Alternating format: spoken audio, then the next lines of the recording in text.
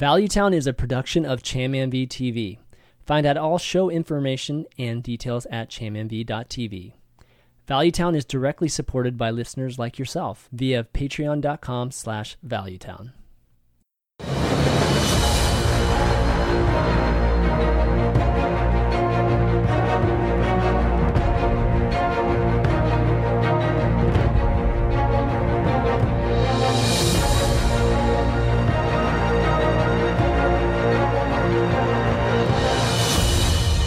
What's up, everybody?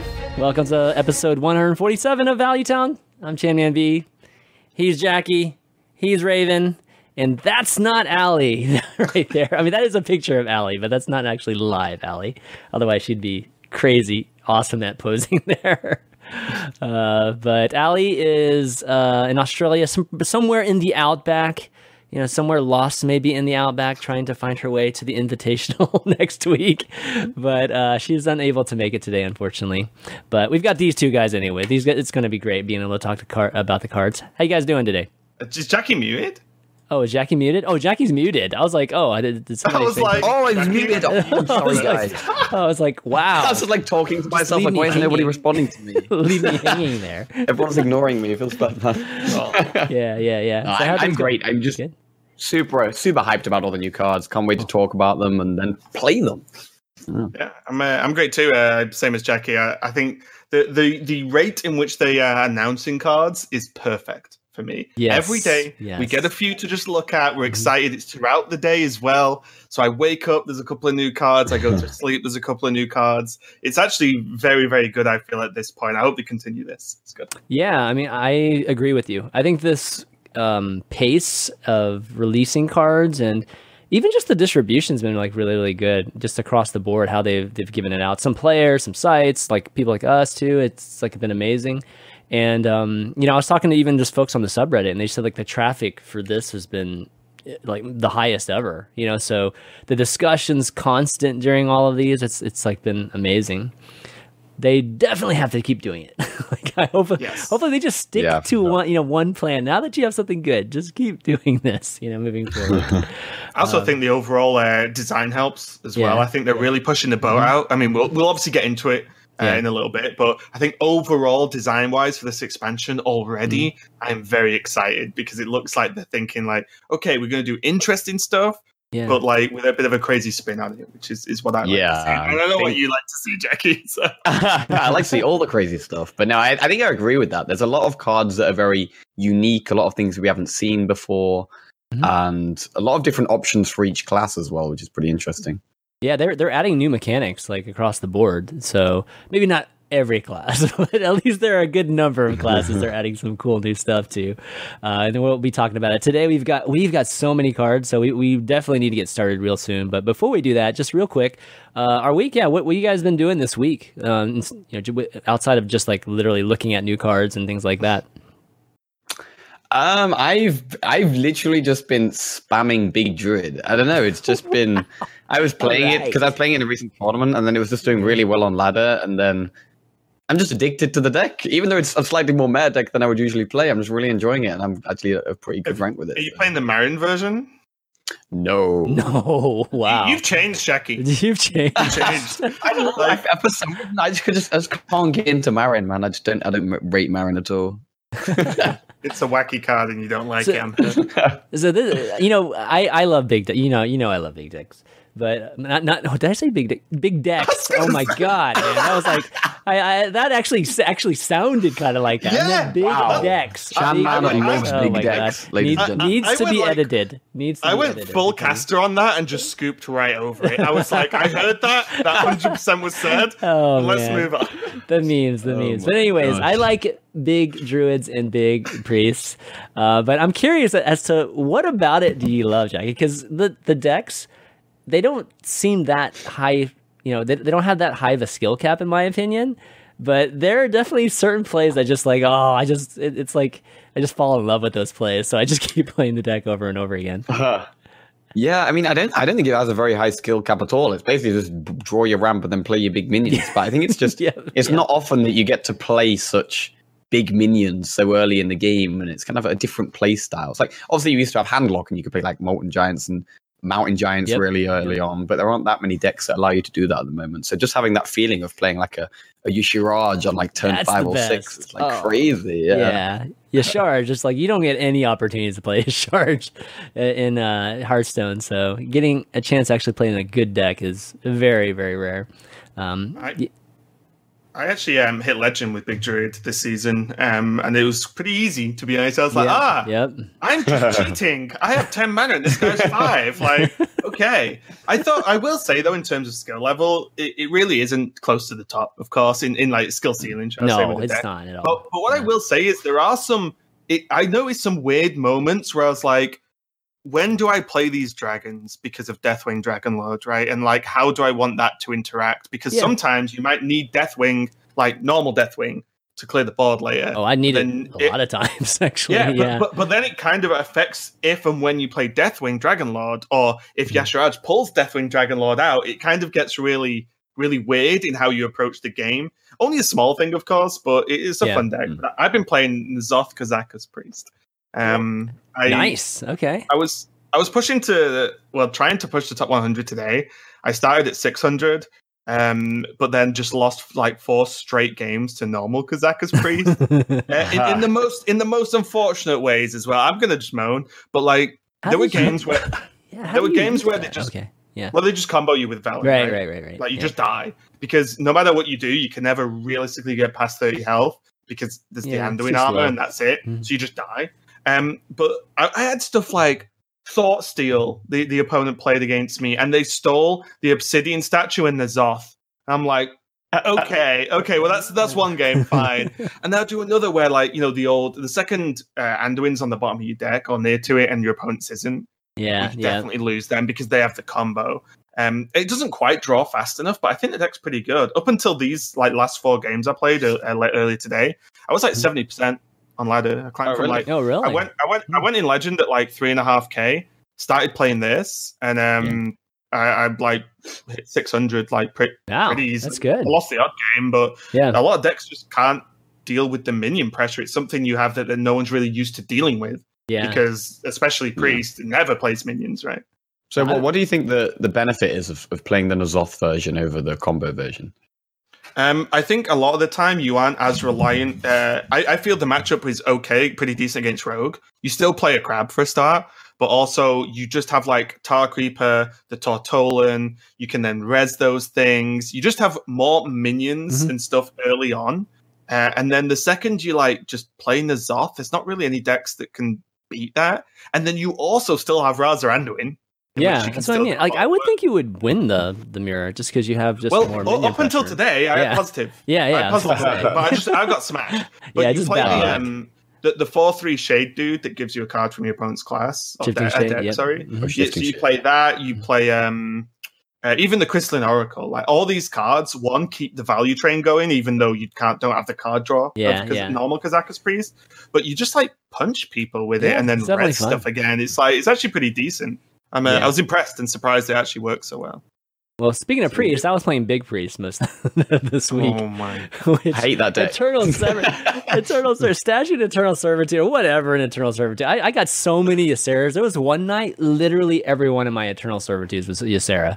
I think I might have even been streaming. I was just like, "It's gonna be Ysera, guys. I promise." And there was one game that had 4 Yseras.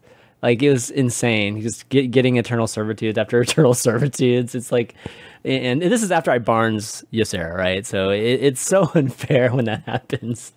So I enjoy it. It's like so sweet. Talking to me about unfair things. It could be worse. I know. It could be Quest Mage. Yeah, it could be Quest. Yeah, true. Quest Mage was just rocking me. I finally just started running Eater Secrets. I just got tired of using to just gave in to the Quest Mage. Yes, I just. Man, I'm tired of it. If you talk about tech cards like that, funny story with this N'Zoth deck, right? I was getting beat by Quest Mages on ladder, and it was I hate that deck with a passion. I was getting beat by it, and I was like, right, you know what? I know this is incorrect, but I'm just putting Eater Secrets in. I'm just going to say, if I face this deck, I'm not going to lose, right? Like, that's my plan. Yeah, I haven't faced a single Quest Mage. That's amazing. I played so many. You put it in your deck, and it's like a Quest Mage repellent. You don't beat them, you don't play them. But because it's in your deck, there's something in the script that's like, oh, he's going to eat your secrets. He's going to beat his quest mage. Let's not put him against that guy. I played a bunch. There's only one quest mage game where I lost to it, even though I hadn't eaten your secrets in my hand, like most of the game, because I just couldn't get minions on the board to actually hit them in the face, like to pop block. So not even pop block, but to just kill them after I ate block. But overall, it's been, it just owned it. It was pretty funny. Yeah. But anyways, let's get going on this because we got a ton of cards. I think we have 37 or 38 cards to talk about. So we're not going to dive into each one of them. So we'll try to talk them class by class and the neutral cards at the end. But before that, real quick, so the December 7th release has been confirmed for Kobolds and Catacombs. So everybody can get ready on that day. And they also announced what else we're going to get on that day too. So we're going to get 6 free packs, free stuff. Yes. And then a random legendary weapon. So lots of salt that's going to be going around. Oh, you didn't know that? Okay, yeah. So we're going to get one of them. And then 3 more packs are going to be rewards for dungeon runs. So we're going to get 3 dungeon run quests that you can complete. I think it's just doing them and maybe getting to a certain point or beating a boss or something like that. And then you'll get 3 I believe that one-time quest, right? Yeah, one-time quest. They won't happen again. Yeah. So you get 9 free packs, or you should get 9 free packs. Pretty awesome, with everybody obviously complaining about how expensive it is. So they are giving us free stuff, guys. It's definitely to help and alleviate with things. The legendary weapon, there's going to be I wish they would just let us choose it. It would be so much less salt in the community if we could just. I feel like everyone would pick the same one though. You think so? Okay, yeah. Yeah, I think they would. Which one would it be? I don't even know what it would be. I don't know yet. We haven't seen all of them yet, right? Yeah. I'm hoping the Hunter one's going to be really good. Okay, better. It needs to be good. I think it's good that it's random because I thought the same thing about quests when they came out. But then, looking back, everyone had picked the Hunter quest and it sucked. So at least if it's because no one but really it's so troll. knows. That's our fault. We have nobody to blame except for us. But this is my point, right? If no one really knows how good the weapons are going to end up being, in a live environment, then picking is only going to make it feel worse. Blizzard are doing a very kind thing here and saying we can blame them for giving us a crappy weapon as opposed for us for picking a crappy weapon. Yeah, but you see, Blizzard doesn't get credit for doing that. They'll never give Blizzard credit for that kind of a logic that you just threw out there. It's a thankless job. It's going to be just like casting. Anyways, it's really cool. We're going to be all getting a legendary weapon, so we can get a chance to, build around that weapon, and legendaries, not everybody can afford them, right? So very cool of Blizzard to do that, and look forward to seeing what that one will be. Well, I'm sure we'll get a lot of screenshots and things once that happens. But okay, let's jump into the cards here. And we're going to do the Shaman cards first, given that, Blizzard allowed Value Town, me, Jackie, and Allie, and Eli from Touch Arcade to do a card reveal on Monday. So, definitely want to spend some time and thank Blizzard for allowing us to do that, and hope you guys enjoyed it, even though we got a lot of comments on the cringy acting. It's like, we're not actors, but we're just trying to do something different. Yeah, I mean, it was kind of on purpose just for the fun. It was. Right? I should have put a disclaimer, cringy acting incoming type of thing. That would have worked better on the video. But no, thanks so much to Blizzard for doing that. That's so cool. We haven't gotten, or at least I particularly haven't gotten one since Old Gods. So, it was really cool to get a chance to participate in the reveal season again. But yeah, let's kind of maybe not talk so much about the 3, just given that people that probably follow the show saw that already. But the other ones, Unstable Evolution and Grumble World Shaker, were also announced. So, just to talk about Unstable Evolution, it's transform a friendly minion into one that costs 1 more, and this is repeatable during the turn. And I think at the end of the turn, it just disappears. And this is an epic card, it's a spell, it's 1 mana. So the way it works, guys, is that you can just cast Unstable Evolution on individual minions as many times as you want. Or not the same one. I think you only cast it on one of them. Each of the minions one time, right? I think it's repeatable. Oh, can you actually just? Yeah, I think it evolve to your hand, right? Though, right? Yeah, so you can evolve something all the way to time. 10. Oh, okay. I thought it was just like 1 per minion. Oh, wow. People are always talking about the OTK combos of Wolf Rider into Porcron Elite into Leroy into oh my God. Commander. Yeah. That would be hilarious. That'd be fantastic. Just get a 2-drop and then just start the chain and go and kill them. Because there's the 7-drop dinosaur, the 7/7 with charge. Yeah.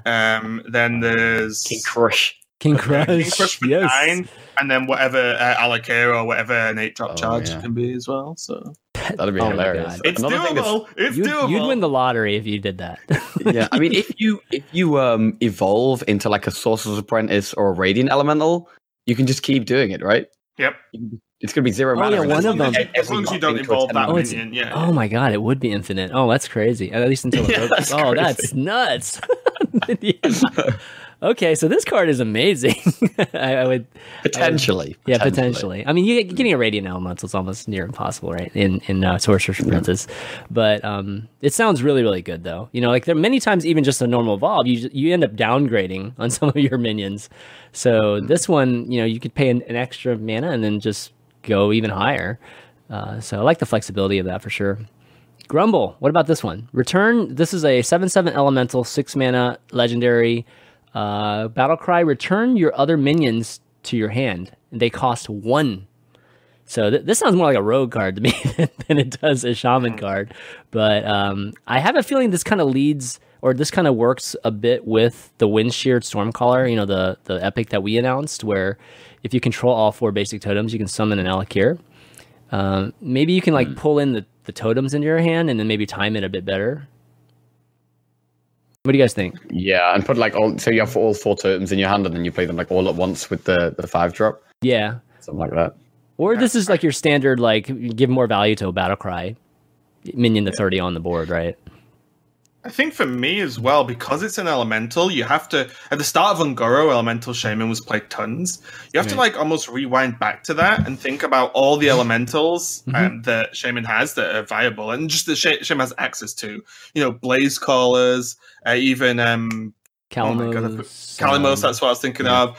You know, there's actually just tons of stuff. And even, you know, if you can get the Alakir down with the 5-drop and then follow it up with this, you can hit twice with Alakir, play Grumble, and get Alakir back in your hand that costs 1. You know, like there are things that open this card up to. I don't know yet if there's any like crazy combos, you know, some kind of OTK or high burst combo. Yeah. But it's definitely something to consider.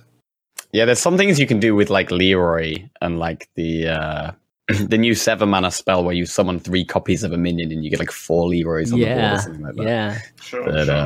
But I definitely think this would be good with elementals and jades. And I mean, to me, this card seems insane. Like, it's a 6 mana 7/7. It's a very as well. versatile card. Great stats. Yeah. And it enables combos. Like it's an elemental, so you send everything back to your hand, and then the turn after you just go bam, play with battle cries again. Seems pretty nice. I think it's just good, right? Yeah. Yeah, I think it's It just just good. feels too. like a good card. Like, Well, it's one of I those guess I- value cards. It's like enhances value just on across a lot of decks, right? So, I guess the issues, if you have the board, I guess if you have the board, you're winning anyway, so it doesn't matter. But this can become a dead card, because do you really want just 1/7/7 on the board as opposed to 4 minions on the board for any given turn? You can replay them, but then they probably don't have charge, so then it's even slower. So maybe it's a bit dead in your hand sometimes, but that's normally when you're ahead anyway. So is that really that much of a problem? I don't know. I'm just trying to think of drawbacks of this card. I mean, that's I all. think there's only specific decks you're going to play it in. Like, you're not going to play this card in like Evolve Shaman, for example, because you don't really want to send your cards back to your hand. But just anything with a ton of battle cries, I think it's great. Yeah, and it might be just a combo setup like you were talking about. There's probably something that we haven't thought about that just leads to just some kind of one-turn, combo. Definitely stuff we've not thought about. Yeah, for sure.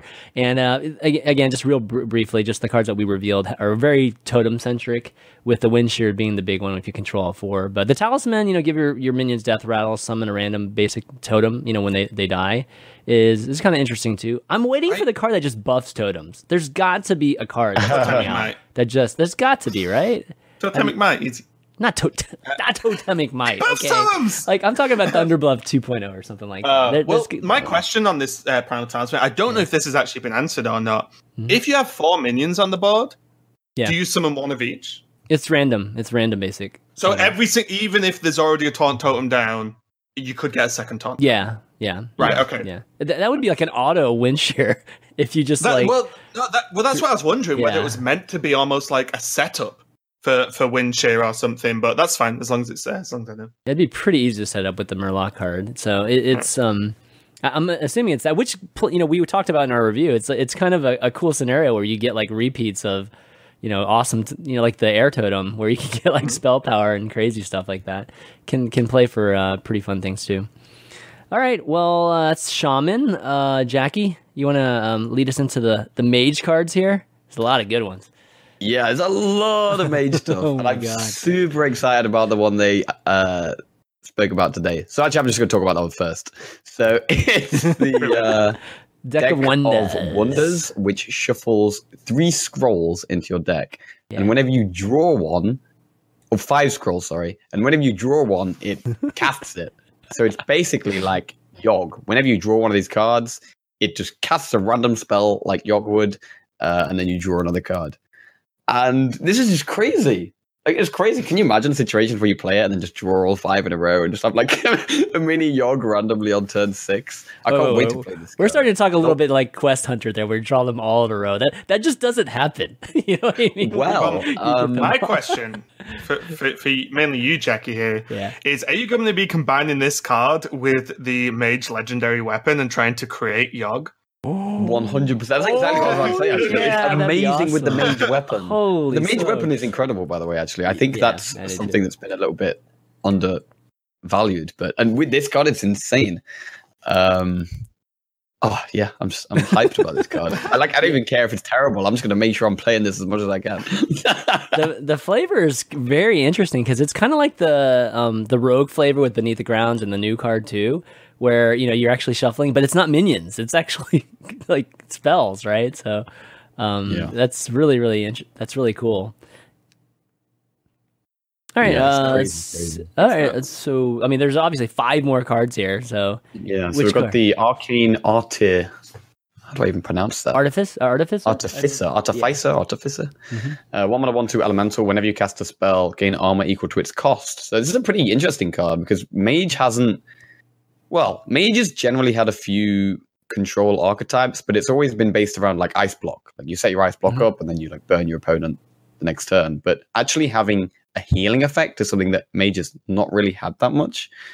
And I do really like the design of this card, but I can't see like what type of deck you would play this in. It'd have to be like a control type of Mage, right? Like this is the kind of card you want to keep in your hand until you're ready to play Portal or Flame Strike or any expensive spell like that. Maybe in Kazakus, right? If you get the big Kazakus potion, you could heal 10. But it does take up a slot, which it's not going to do anything else. You're not going to play it on 1, so... Yeah, exactly. What I would say is you probably play it on 1 if you know you're against aggro.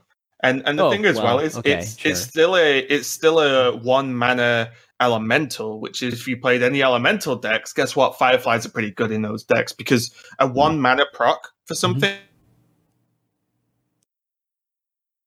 to set up for a Blaze Caller or whatever. But I think it's definitely a cool card. I don't know if it's going to be played, but I definitely like that it's there and it's going to be there for a while. Especially when you're looking at cards like Deck of Wonders, for example, because that is a slow ass turn 5. Yeah, it is. But if it's a turn 6, play a 1/2, gain 5 armor, and play Deck of Wonders, then suddenly maybe that helps. You survive long enough to draw those cards, and then let them fireball you in the face. Yeah, I mean, maybe it's a turn 5 pass, and then turn 6 Ultimate Infestation into Call of the Wild, into Pyroblast. This is how you win Blow stuff, Jackie. your mind. Blow our minds, dude. This is amazing. It's so good. Good. I love the card. I think the card is something that the class needed really, like, just a lot. And I mean, the fact that you can throw it down and it's a high priority target. And it's only a 1/2 also. So it's like, you throw that down, you throw an Apprentice down. I mean, all of a sudden you have like multiple like high priority targets and they have to figure out which one to kill. And, I could see Arcane Artificer going down on turn 1 and then you just getting free armor from like Frost Bolts and things like that, right? Just naturally that you would play. So, definitely. I also feel like 5 mana is a bit of a weird slot for Mage. Like it's always been like, 5 mana, it's Frost Nova Doomsayer. Yeah, other than that, there's not. Yeah, now as Drake's gone, it's just like you're not solid Mage 5 drop. What I will say is the 5 mana slot is going to be a little bit more open going forward, though, because of Mr. Leyline Manipulator. I would say because that card is. Let's just jump into that card. Let's go with that card. No, go for it. It's which one was this card? I can't remember this card. Yes. It says 4 mana, 4/5 elemental. 4/5, yeah, Leyline Manipulator, rare card, battle cry. If you're holding any cards that didn't start in your deck, reduce their cost by 2. And today, if you look at the subreddit, there's an actual thread that talks about how you can basically do what Quest Mage does without even having the quest with Leyline Manipulator, which is pretty sick. Even having the quest? Yeah, because the deal is like with Simulacrum, that creates a card that, you know, so like an apprentice, say for instance, that's going to be free now because it's not just spells. It's anything that's just was never in your deck to begin with. So wow. Oh wow, that's like hell. It's like literally hell if they could do Mage Quest stuff without even like having Mage. So I'm a little worried about this card, man. The Spellstone actually works with this, right? Because any Spellstone above Lesser didn't start in your deck. Is that true? Oh my god. Well, Ruby Spellstone isn't in your deck. You don't put that in your deck, right? Oh wow, I didn't even think about that. So you can add more spells to your hand. And this is an elemental, which requires to upgrade that card anyway. So are we thinking about some kind of elemental OTK mage here? It's disgusting. This card blows my mind, basically. I need to sit for like a week and just stare at cards to work out. I do quite like that they're kind of pushing the elemental mage thing a bit, because I feel like elementals haven't pushed their way into the meta that much. Like Elemental Shaman was a bit for a while. There's like the odd elementals everywhere, like Tar Creeper and stuff. But for Elemental Mage to actually be a good deck, I think that'd be a really good thing for the game. Well, especially because like Jaina is not going anywhere, right? So suddenly that deck becomes very scary. I thought the Elemental deck wasn't even that bad to begin with. So here's a question for you guys. This card is super powerful. I mean, like crazy power level, in my opinion. Do you think if they would have added just like you have to play an Elemental before this to be able to trigger that battle cry, it might have, you know, maybe tempered it a little bit, because this is going to be used in anything. It doesn't even have to be an Elemental deck. Like we were just talking about Quest. I mean, it's you play Babbling Book on 1, no matter what you get, it's 2 cheaper by 4. Like, you know, I think this card is good. The problem is with a card this cool, because it's super powerful and just nutty, is that if you gave it a tag like that, I think it would just become bad, because it's heavy reliance. Whereas this is going to open up truly crazy things to happen, whether you're a fan of that or not, fine. But I think if you put a tag on it, your cards become unplayable, or you know, just nowhere near good enough. So I would rather see stupid cards at least be playable for a while, you know. Stupid cards. Well, we got a lot of quote unquote stupid cards that are going to be played for a while that we're going to be talking about today. So this is just one of the first ones.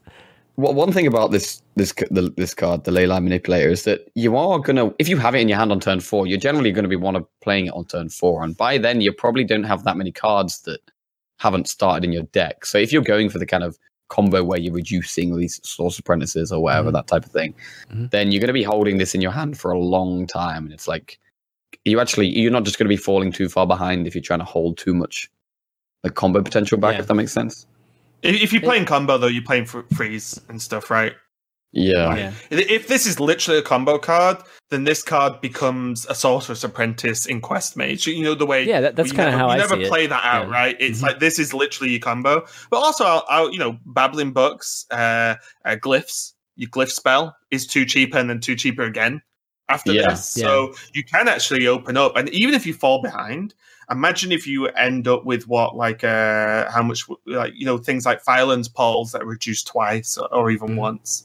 You know, like this into if you end up getting a Firelands Portal out of Glyph or a book, is absolutely, almost any spell actually, is absolutely insane. It helps the curve at least. I think it's crazy.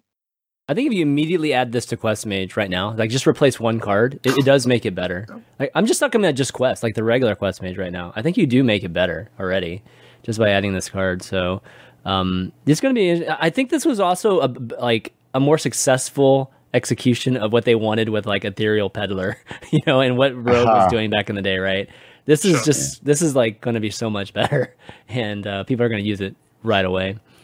All right, we got 2 more cards here. We've got a secret, which is Explosive Runes, 3 mana, rare secret. After your opponent plays a minion, deal 6 damage to it, and any excess of that 6 damage goes to the hero's face. So just good. never wasted. So you're always going to do 6 damage in some way. Yeah, this card seems bonkers to me. Like, it's a lot of the time with like the mage secrets, you can play around them. Yeah. Like Mirror Entity, for example, you play a 1/1 or counterspell, use the coin, that type of thing. This, even if you play around it, you're still going to be punished by, like, even if you play like a cheap minion, like a Swashbuckler, you're going to take 5 damage to face. So this in like an aggressive secret mage deck, which is going to probably be playing a lot of burn anyway, this seems really, really powerful to me. You know what card beats this? Oh boy. My good friend Bolvar. Bolvar. You It's and a Divine Bolvar, Shield! dude. Okay. This card buffs Bolvar for you. It's perfect. Sure. God. Yeah, I guess Bolvar does work against that or anything with Divine Shield. But I agree, Jackie. I think that any kind of aggressive secret, this is perfect. Like, you can't go wrong. Like, that's the beauty of this secret is that no matter how you look at it, it's like a win-win for you. If it hits a minion, great. If it doesn't, if it's a small minion, you're still getting 4 to the face or 5 to the face. So also as well, it's even tempo, because if it is a small minion, they've had to play a small minion, right? Yep. Yeah. And if they want to play like on curve, then it kills a big minion and all of their mana. So it eats mana and does damage every single every single time, without a doubt. I'm actually surprised they've even printed this. I think people would say that about a lot of the cards. Can you imagine mad sciences with this? Oh my god! But like, this is just straight up good. A lot of the cards are like, this looks wacky, or this is just 6 damage for 3 mana. Yeah. Just straight up. I kind of like that though. Like, I feel like a few of the mage secrets that have been recently printed, like Frozen Clone, Potion of Polymorph, like they've been alright, but they haven't been kind of good enough to make their way into the meta. Yep. Agreed. This is definitely a card that can do that. Well, it kind of enhances the rest of the secrets too, because now that you're fearful of this type of card, I don't know. Again, like, this card is just good, period. So you can't really play around it. It just enhances the others because you don't even think about the others, and all of a sudden the others probably start getting a lot more valuable because of it. I think this is my new favorite card, actually. Another thing too, guys, is we need an aggro deck. Like, we need a very strong aggro deck in Hearthstone, in my opinion, and I think that Mage might be able to fill that role with a card like this. This card beats Quest Mage. Thank it stops them doing their combo. It kills it. The only thing Mage is weak with itself. We found the answer. Can't play the Apprentice, it dies. Oh, that's true. That's true. All right, and then the last one that we have here is actually we didn't really talk about the Spellstone that much either. So let's talk about Spellstone first. 2 mana, Lesser Ruby, Spellstone, and it's a rare. Add a random mage spell to your hand. Play 2 elementals to upgrade it. So it has to be an elemental deck. And this upgrades by is it 2 spells to your hand when it upgrades? So it goes to 2 and then it goes to 3. 3. Yeah, Okay, yeah. So supposed to be played with Leyline for the most part. Yeah. Okay, I mean it's pretty straightforward. I think, like, play an elemental deck, play with Leyline, get awesome value from it. And then what's weird is you evolve it, whatever you call it, upgrade it with Leyline, but Leyline doesn't hit that spell, right? That would be interesting with Aldrin. Oh, what happens? I mean, what's the stack like, right? Like, because because if you play it doesn't reduce that by 2 because that's in your deck, the first tier. But if it's your if it's your second elemental that you've played, it upgrades. But then right. Yeah, because you have to. Does Leyline reduce the spellstone? Yeah. That you just upgraded. Yeah, we'll find out, I guess. Yeah, because I actually don't know the answer to that question. Well, I mean, if you're talking about like you did the previous one, it should, right? Because it upgrades to what's the next one? Lesser than regular. Ruby next one's Ruby, but the problem what happens is, does the battle cry happen before the spellstone upgrades? Right. Because spellstones are new, right? We don't know how that works. I don't think it will reduce the spellstone. Okay. I don't know. It's the same card, right? Like, well, it's the same card. It's just been like upgraded. No, because it's a different card. It actually changes, I believe, is how it works. If you have if you play this with tier 2 spellstone already in your hand, they'll make it 0, right? You didn't. I don't think it will. but you didn't have a card called Ruby Spellstone in your deck. That's the way I'm reading this. Yeah. I mean, I Didn't put a That's really actually an we might have to get this answered. Yeah. Like I bet like people have talked about it on Reddit, but I don't know the exact answer to it, but I feel like it would make sense if it actually does transform into like every time it upgrades, it does transform into a new card. So that would make sense if it didn't start in your hand that way. I don't know. We'll have to get the confirmation of that. Maybe somebody in Twitch chat actually knows, can tell us. I mean, this is such a good value card, like 2 mana creating 3 random spells. That like, could you potentially play this in like a non-quest deck, like even just like a mid-rangey elemental or tempo elemental mage or something like that could be interesting. That's my worry though. That's like 4 elementals to get 3 random spells for 2 mana. Like that's.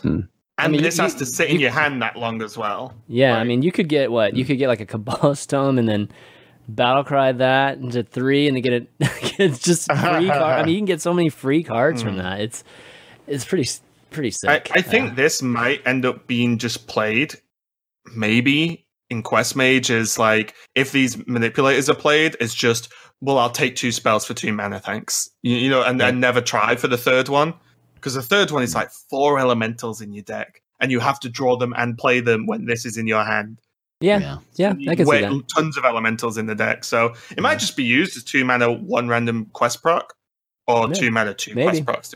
Yeah. All right, last one. Raven Familiar, 2 mana 2/2 Beast. There's beasts in Mage, really? Beasts. Battlecry, reveal a spell in each deck, and if yours costs more, draw it. So I feel like this card was forgotten, or they forgot to release it in Grand Tournament, so they decided to like throw it into this one. So it's kind of got that feel, like just kind of that war jousting type of feel. Whoever has the higher one, and if you have the higher one, you kind of draw it. I mean, I don't know. What do you guys think? Is it you could build your deck so that you're going to have a maybe a 60-70% chance of winning that, but is that worth it for something like Raven Familiar? I love the name and the art. I knew you were going to say that. How did I know that? I don't know. You're very astute. But I think it's just probably not good enough, right?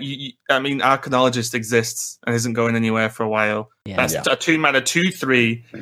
Definitely draw a card from your deck. Like, I would rather play that. Thank you. Yeah, I agree. I agree. You want to be like always hitting the spell, and you can't guarantee you're always going to be hitting it. Like, and especially if you're playing big spells, you're playing like glyphs and flame strikes and meteors. Like, you probably going to want to be playing Primordial Glyph or Frostbolt or Ice Block, all these cheap spells in Mage that are very powerful. So I think I agree. I don't think it's that good. Okay. Well, overall, guys, Mage looking pretty solid. Getting a lot of cool things, getting a lot of fun things. No complaints from me, at least from the standpoint of Mage cards. Good stuff. Speaking of no complaints, we've got Warlock cards next, which I think are pretty interesting. And who do we got leading this one off? Oh, Raven. Okay, we got you leading this one off. These are mine. So yeah, mine. We'll start.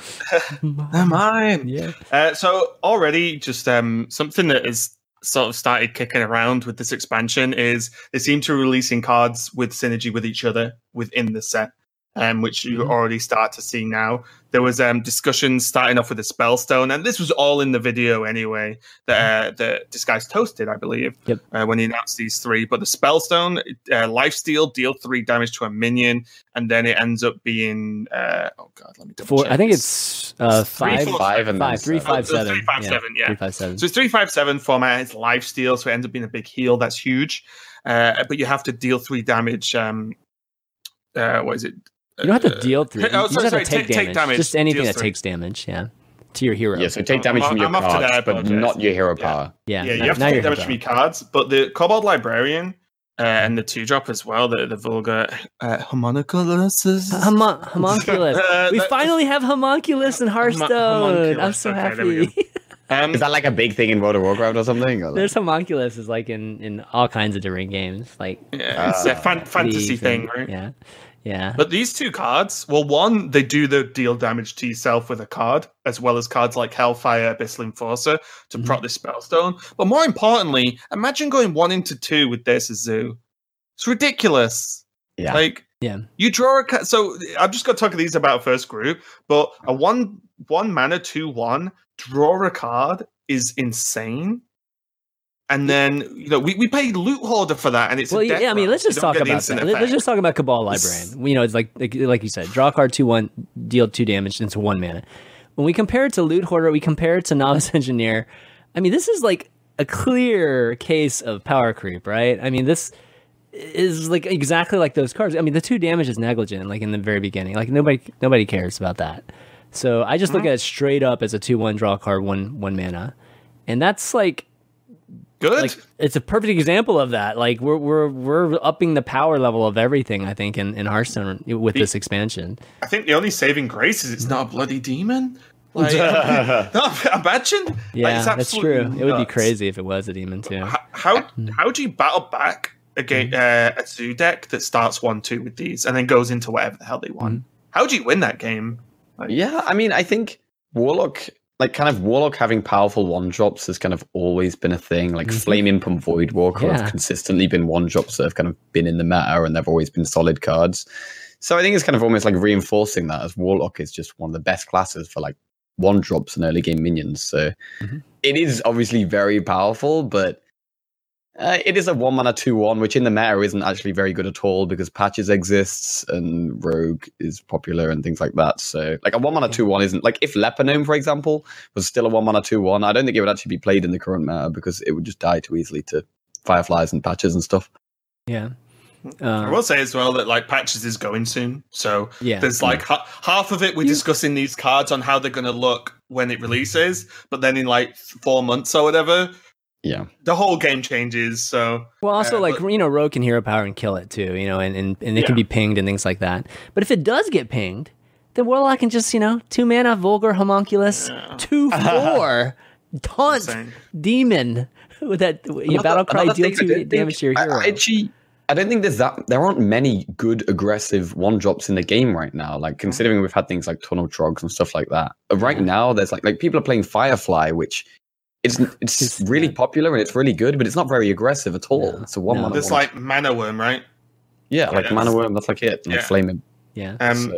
But I think like those cards are just strong. I don't think there's any real discussion or argument about how good those cards are. The Spellstone is I would deem it like a healing tool for Handlock. Maybe you're probably not playing this in Zoo, of course. But to me, the more interesting cards are at the bottom of this graphic. When we start to look at Cataclysm, 4 mana wipe the board of minions and discard your hand. And to me, like a lot of people does this make discard lock viable? I know you've been playing a lot, Jackie, so I would definitely will let you talk on this one. But all I would say, the first thing that came to mind was if you play say Kazakus lock or even Handlock, is it ever that much of a huge hit considering how many flex slots there are to play Quest in this? No, you play the Quest 1 because you never really do anything on 1 anyway as Warlock, as that type of lock. And then, if worst case scenario, you smash Cataclysm, complete your quest in 1 turn if you're getting overran, then you have a Portal all game as a control Warlock. Great. Like, to me, that sounds fine. Obviously, you can talk about it. It's potentially disco lock, though, Jackie. Yeah, I mean, I've been playing a very aggressive disco lock with like Lucari Fellhounds and topping off of like Doomguard and stuff. And there's no way I'd play this in that deck because like you're trying to be aggressive and you want stuff on the board. But this is one of the cards that made me say, "Oh, I can't believe they printed this card." Like, it's the 4 mana Deathwing without the body, right? And then it has insane synergy with Malchezaar's Imp. So if you have Malchezaar's Imp in your hand, discard your hand, then you just get another hand back up and completely refill. Does that work? See, I'm not sure about that. Like I'm 100% sure. You are? I don't know why. Okay. I don't know why, but wait, I'm worried that you just said I'm 100% sure, but I don't know why. Oh no! I was talking to we were talking about it last night, right? Peter Whalen, one of the game developers. Oh, that's right. Does work with. That's right. You said that. You said that. Right. Then that changes a lot as well. Then. That's crazy, actually. That's you just get 4 cards. I mean, you basically get Cataclysm for virtually free. Yeah, I mean, I think one thing about this though is that the one thing about the Warlock quest is that the reward isn't actually as good as it sounds. Like 2 3/2s every turn is okay, but when you have, say, you play this on 4 and then play the quest on 5, you're getting 2 3/2s a turn. but your opponent is still going to have a handful of cards. Like your rogue opponent's going to have backstabs and SIs and then bone mares and stuff. And so even if you clear the board, you could still find yourself getting overwhelmed afterwards. So I'm not 100% sold on this card, but what you were saying, Raven, about this in Kazakus Lock, I think that could be a thing. Yeah, I think it's an easy add to Kazakus Lock, and then just adds another dimension. It's another the dimension. way I see this is you use this when you're being overrun anyway, right? You're losing, so you just smash it.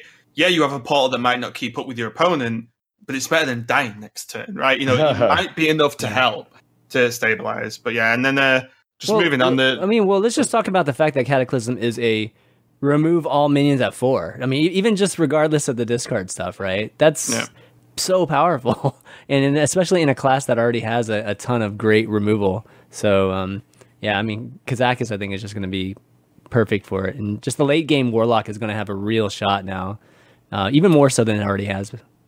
Especially because these two other cards, which is the legendary Warlock weapon got announced, 5 mana Skull of Man'ari, which is at the start of your turn, summon a demon from your hand, 0/3 weapon. And this is nutty. It's only its drawback is it's the start of your turn. So you play this and cross your fingers that your opponent's not harassing it on curve, because that would hurt. But when you start to consider this, even currently, it seems pretty strong, because there's a lot of high cost demons, or even demons you don't really want the drawbacks to. But then when you add in Voidlord to the mix, then this becomes like, if you have Voidlord in your hand and the weapon survives, you get a free 3/9 with Taunt that death rattles into 3/1/3s with Taunt. Like, that's an insanely defensive potential for 5 mana and one turn. That's like kind of nuts, to be honest. And then you play Gul'dan later on. Win the game. This one I'm a little torn on, because originally, like when I first heard about it, I was like pretty excited. Thought very similar things that you just mentioned there. But then, the more I was talking to people about it and thinking about it, it's just that, I mean, it's 5 mana first off, which is like, that's a lot, especially in any type of demon lock, that kind of tempo lock that you would probably want to play this type of deck in. And there's going to be a lot of weapon removal. Let's just first off, let's just put that, like, there's going to be a lot of people wanting oozes and things, I think, in this new meta. And then secondly, I think the start, like, having that minion summon and not do anything is actually a pretty big deal. It doesn't quite, like, if it was end of turn, I think that would be different. If it's start of your turn, so it takes like a full turn for you to actually get that value that you do gain. It happens every turn, so like, I mean, it's nice that way, but you have to have demons in your hand too. So it almost feels like you have to be getting something reactive, right? You want to be getting a taunt, like a Voidlord or a Lakari Fellhound. Or a Doomguard, for example. Yeah, I mean, you can't attack with the Doomguard though, right? Yeah, it's at the start. No, you can't, because it's charged, right? Yeah, it's charged. Doomguard's the perfect even example, like Despicable Dreadlord would be okay. You get the end of turn effect, but you're going to be playing this with a lot of like heavy demons. Like if you pull a Voidwalker from this, it's terrible. So, something I will say is that just down the beaten path comment is that this in Wild can be nuts, because there's this Voidcaller, Mal'Ganis, Voidlord. Wow. Like, disgusting. Suddenly you're like, I have a lot of stuff that pulls demons for free. But, like, this is actually filthy. So, for those Wild players, if there any exist or watching, then this card could make a very, very crazy deck. Wild, you could literally just type in demon in the search and just literally add everything. And then just add this in Gul'dan, and you're good. But I will say, any of these legendary weapons, any of them that don't do anything on the turn you play them, have the same problem any big minion or legendary has, is that if it doesn't do anything, and then it can be countered or killed, it's probably not going to be good enough. Like, that's the issue, right? I would say even more so in Warlock, because Warlock, if you think about all those powerful minions that they play, like Enforcer and things, it relies heavily on reactionary type of value with the battle cries or even spells and things like that. So if you're having to throw some of those out, I feel like those are very costly plays for Warlock. Yeah, definitely. I think Warlock's very kind of like high risk, high reward. Like, I'm taking this damage, but I'm having a really good effect for it. Or I'm discarding these cards, which is really bad, but I'm having this really powerful minion because of it. So you get really punished by it. I'm waiting for someone to be memed in a tournament, though, with Kazakus Lock, and they Kazakus 10 mana to get 3 demons in their hand, and then this just throws them out. Like, I'm waiting for silly things like this to happen. Oh, it's coming. Draxus is just randomly on the board, like, oh, what's up? 315, how's it going?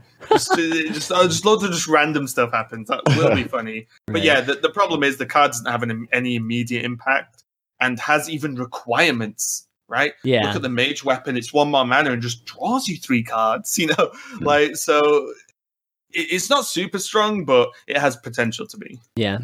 And then you mentioned the Void Lord, which is a 9 mana, 3/9 demon, taunt, death rattle, summon 3/1/3 demons with taunt. So I don't think they're Void Walkers, but they're oh, they are Void Walker. Okay, so they summon 3 Void Walkers, so they can protect you last minute, you know, and maybe people consider Nizal too because of it. I don't know. Yeah, I think this is a card that actually is stronger than it looks. Like when I first saw this card, I was like, "Oh, this card's not very impressive at all." But it's like 18 points of health plus the fact that you could pull it with the weapon. I think if you're playing like a Kazakus lock, I think you can definitely play this as a one-of, and especially if you get it back again after the Death Knight, for example. Yeah. It's so defensive, and against minion heavy decks, this is going to be really, really good. So against these things like Zoo, this is fantastic against Zoo. Yeah, I think as well, like Gul'dan, the DK, wins almost all late game anyway. So then if you find space for one of these, like, and you just Gul'dan and it spawns a Dreadlord and this, you are probably winning that game because it buys you like 2 turns potentially to just hero power them down or kill the minions. And it's kind of like a gigantic sludge belcher, right? It's like spreading plague in a way, basically. Yeah, it is. Yeah. It is. I mean, it's great. The fact it's a death rattle makes it really awkward. I actually quite like this card and think, as you said, Jackie, I think people might think it's less powerful than it's actually going to be because of how many minion-based decks there are, at least at the moment. Yeah, there's also things like Vilespine Slayer, which you play something like a Lich King, and then it just gets Vilespined, and you're like, oh, well, I just lost a load of tempo, and I'm about to die. Whereas this gets Vilespined, yes, it's bad, but then you still have 9 points of health. Buys you the turn, right? Yeah, it still protects you for a turn. Yeah. I think people undervalue it just because of if you add up all the value, it's like, oh, this is probably balanced. And that's actually bad. Balanced equals bad. It's only good. It's like, it's not amazing or mind blowing. It's only good. Yeah, it's only just, it's only well designed. I mean, that's all it is. But okay, yeah, definitely Warlock's going to be doing really well, I think. One last thing I'd like to say about Warlock is the 2-mana Vulgar Homunculus. I actually really like that they've printed this card because it's obviously a very powerful minion and you're getting a great card for the mana cost.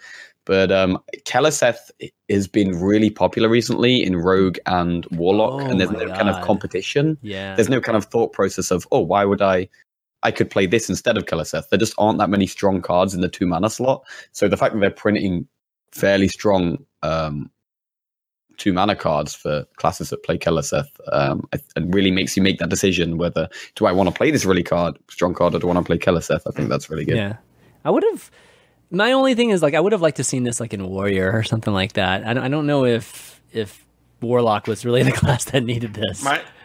It's going to be it's a really good point, actually, Jackie. And I'm going to be very interested to see whether people get angry about losing to a Keleseth draw or losing to this Curvin. Yeah. It'd be really interesting, honestly, because Keleseth is luckier because it's got half the chance of being drawn, especially because it's legendary versus normal. But this is just powerful. Keleseth, you can play Keleseth and have no follow up for 2 turns, and a lot of the time it doesn't actually make tons of impact in any given game.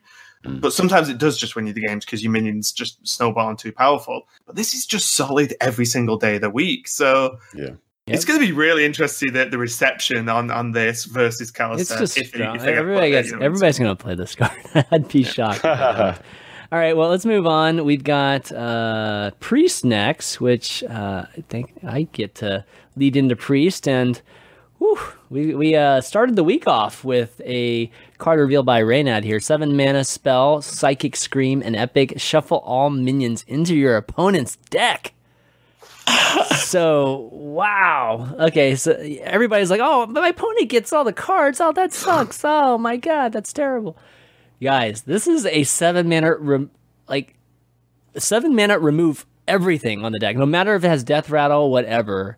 And I believe this is the most powerful removal card that's ever been printed, at least in my opinion. I don't think there's anything better than this. This is like when you see like, you know, a parent in a store or something. The kid wants something, and the parent, or he's been bad, and the parent's like, no. Like, this is what this is. You just say to no. Everything goes no. Just throw everything away, forget about it, and then you win the game. This card is insane. It's crazy. So we've been asking for Light Bomb back at every, you know, and no signs of it, and then boom, this comes out. It's like, whoa, this is better than Light Bomb. This is amazing. So good. Yeah. Jackie, what's your take? Yeah, it's pretty insane. Is there anything to say about Good talk. I mean, I think you're definitely going to be playing this in Rosakka's Priest. Obviously, you're not going to be playing this in any deck where you're trying to get the board. Yeah. But in a control priest deck, this is just what we need. Pretty nutty, especially in a combo deck like Rosakka's Priest, where like if you're in a game where it's going to go to fatigue, you don't want to be playing this card really, because this card is going to screw you over in fatigue. Yeah. I think I'll just explain, sort of carrying on from what you said, Chanman. These people are like, oh, but you know, there are players who probably don't understand why this card is very good, because they're like, you've just given some of your own stuff to your opponent, and then they have more cards, which are, you know, you can lose to fatigue. Well, yeah, but you play in a deck where you don't get to fatigue. You don't let them get that far. And they push you, and then you just say no, put them all back in the deck. Then they have to sit and draw them all again, which takes time. In that time, you kill them.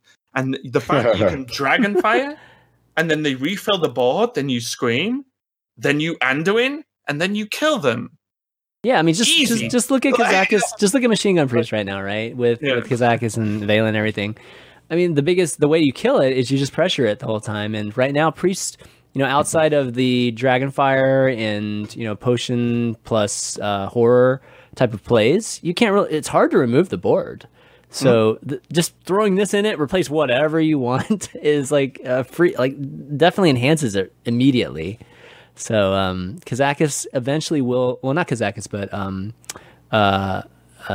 I think when the reset happens, right, that deck goes away. But until that actually happens, it's going to be right. I think that Raza goes away, right? Yes. Yeah. It does. Yeah. So until that happens, I think that Priest is going to be sitting very pretty with this card. Insane. And it's only an epic too. Like, if you don't want to play Kazakus Priest, you can play two of these bad boys if you wanted. Yeah. Yeah. I'm not sure. Maybe with Medivh, you could do something kind of interesting with that. I don't know. I mean, I guess the thankful thing is that they can only do one of it in the Raza deck, which is nice. Nice. The next card is a legendary 7 mana 6/6 dragon. So maybe helping the dragon priest out a little bit. It's called Temporis. Battlecry. Your opponent takes 2 turns, and then you get to take 2 turns, which is a completely, you know, kind of wacky mechanic. You know, only things that you would think people would come up with, you know, in Megator's Workshop or something like that. And they actually come out with this. This is so cool. What do you think? Yeah, I mean, this is like the epitome of like high risk, high reward. Like you're giving your opponent a lot of time to kind of apply as much pressure as they can and try and kill you.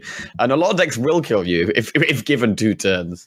But then if you survive the 2 turns and you get to have 2 turns yourself, then that's your opportunity to maybe pull off some kind of combo or have some kind of maybe even some kind of Malygos Priest or something like that. Well, you can do Lyra value, right? man. Yeah. But you just kill them though. You can just OTK, right? You could. Yeah, you could just. You play this. You survive. Yeah, is the plan, of course. So you set up in a way that you're as safe as possible once you play this, and then you just play Velen, pass, and then you go. Hit with Velen, whatever, but you don't even need to. Faceless, Mind Blast, done. Game. Yeah. Like, and it's like a load of people are like, "This is going to be terrible. What a terrible card! Priest sucks." And I'm like, my bold prediction is that this is actually going to create an OTK Priest, and someone will think of a way to at least like set up the board in a way you will get there enough times, right?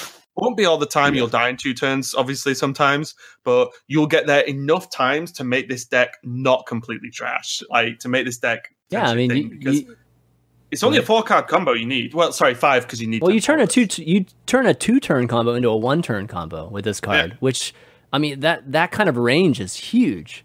Like, because you're talking about just one little thing. There's probably some kind of divine inner fire type of things that you could do too. That could definitely end games too. So. Yeah, you could even play some kind of like Giants Priest where you play like Arcane Giant and then you Alex their face and then just hit them with the 2 giants and play it almost like a Freeze Priest type thing. Like, I think. Go ahead. Oh, we've got so much to say about that card. It's like so exciting, this card, dude. But I think while Raza is still in standard, I don't think this will see play. But I think that as soon as Raza rotates out, this could be really interesting. Yeah, the thing. I'm just even thinking about even a little bit more minor scenarios where Lyra, I mean, you could just draw for days with Lyra if you had 2 turns. You know, because Lyra, normally you have to wait until late game, right? Because you just need enough mana to really get value, like crazy value from it. You get a full turn. You get half a turn and then a full turn after that of just drawing. That would be awesome value. Yep. Yeah, anyways, I love this card. I think this card is going to be like a fun card and potentially viable. So, really awesome. Let's see. Next up, we got Paladin. All right. We only had 2 priest cards. The priest cards have been so good, so they're just kind of pacing them, I guess. I'd love it if they were like, no, you're only having 2. Yeah. That's all priest needs. Well, this is after they've had a 4/4 that they've had a 4 mana that does 3 across. I mean, like one of the most powerful cards there too. Hey, where's the Paladin? Here we go. Yeah, Paladin is pretty exciting. We've got the Spellstone, the 2 mana Lesser Pearl Spellstone, which summons a 2/2 with Taunt, and it upgrades when you restore 3 health. And it upgrades to a 4/4 Taunt, and then it upgrades to a 6/6 Taunt. Obviously, a 2 mana 6/6 Taunt is an extremely powerful card. I mean, even a 2 mana 4/4 is really good. And Paladin has so many ways to heal. Like you got True Silvers, you got Ragnar Light Lord, you've got a number of lifesteal minions. So I think this actually has potential in some kind of like slower control Paladin. What do you guys think? Yeah, I think. Yeah, go ahead. Sorry, go on, Chapman. No, I was gonna say, like, I feel like it's meant to be played with the card that's right next to it, Benevolent. Genie. I think that having that kind of value and just being able to put just big minions for cheap for Paladin is super good, especially with all the buffing abilities and things like that. Yeah, I think even just like you said, the buffs available, but also there's the Chillwind, whatever they're called. The 3/2 charges that have lifesteal that you mentioned as well in terms of lifesteal. But I think this at first, I think when this card got leaked, it was summon a 2/2 with Taunt, then summon 2/2s with Taunt, then 3/2s with Taunt. Is what people thought. Yeah. And I was like, they're really pushing Dude Paladin this expansion. Yeah, that's what I thought too. Yeah, exactly. Yeah. But they've changed it, and it wasn't correct, but still, like I think if Control Paladin gets there, you probably wouldn't mind a 2 mana 6/6 Taunt or whatever. Yeah, I think you just think of it as a 6/6 Taunt, right? Because you still play Hydrologist and cards like that on turn 2. So, yeah, I don't think you'd ever be playing this on turn 2. No. Yeah. Maybe like Pirate Warrior, if you're against something as aggressive as Pirate Warrior, you might have to just be like, okay. Taunt, throw down a taunt. But in general, obviously, you'd hold on to at least a 2 mana 4/4. Mm-hmm. Yeah, I think it's okay. This is just a card that's reliant on how good the Control Paladin deck will be, right? Mm-hmm. Yeah, I mean, it has good synergy with the card next to it, which is Benevolent Djinn. It's a 3 mana 2/4 elemental, the common, which at the end of your turn restores 3 health to your hero, which is a good defensive card. It's kind of like the spring or the elemental whip from the shaman, right? I think it does 3 health too when it heals, but this does it every Spring single Guardian. time. Yeah, but that has Taunt, doesn't it? Yeah, true. Yeah, this card kind of has Taunt. Pretty much. Right? Yeah, I mean, I feel like I don't actually like this card that much, but it's purely because I feel like lifesteal or healing in general is so. It's really amazing in some matchups. Like if you're against Zoo or you're against Rogue, you're really happy to have a lot of healing. But as soon as you're against like Quest Mage or Big Druid or something like that, then suddenly healing just becomes almost irrelevant. Yeah. So it's very kind of matchup dependent, I feel. Would you like it better if it was heal a random friendly character? Ragnaros. Like Lord. That'd probably be better, right? Yeah.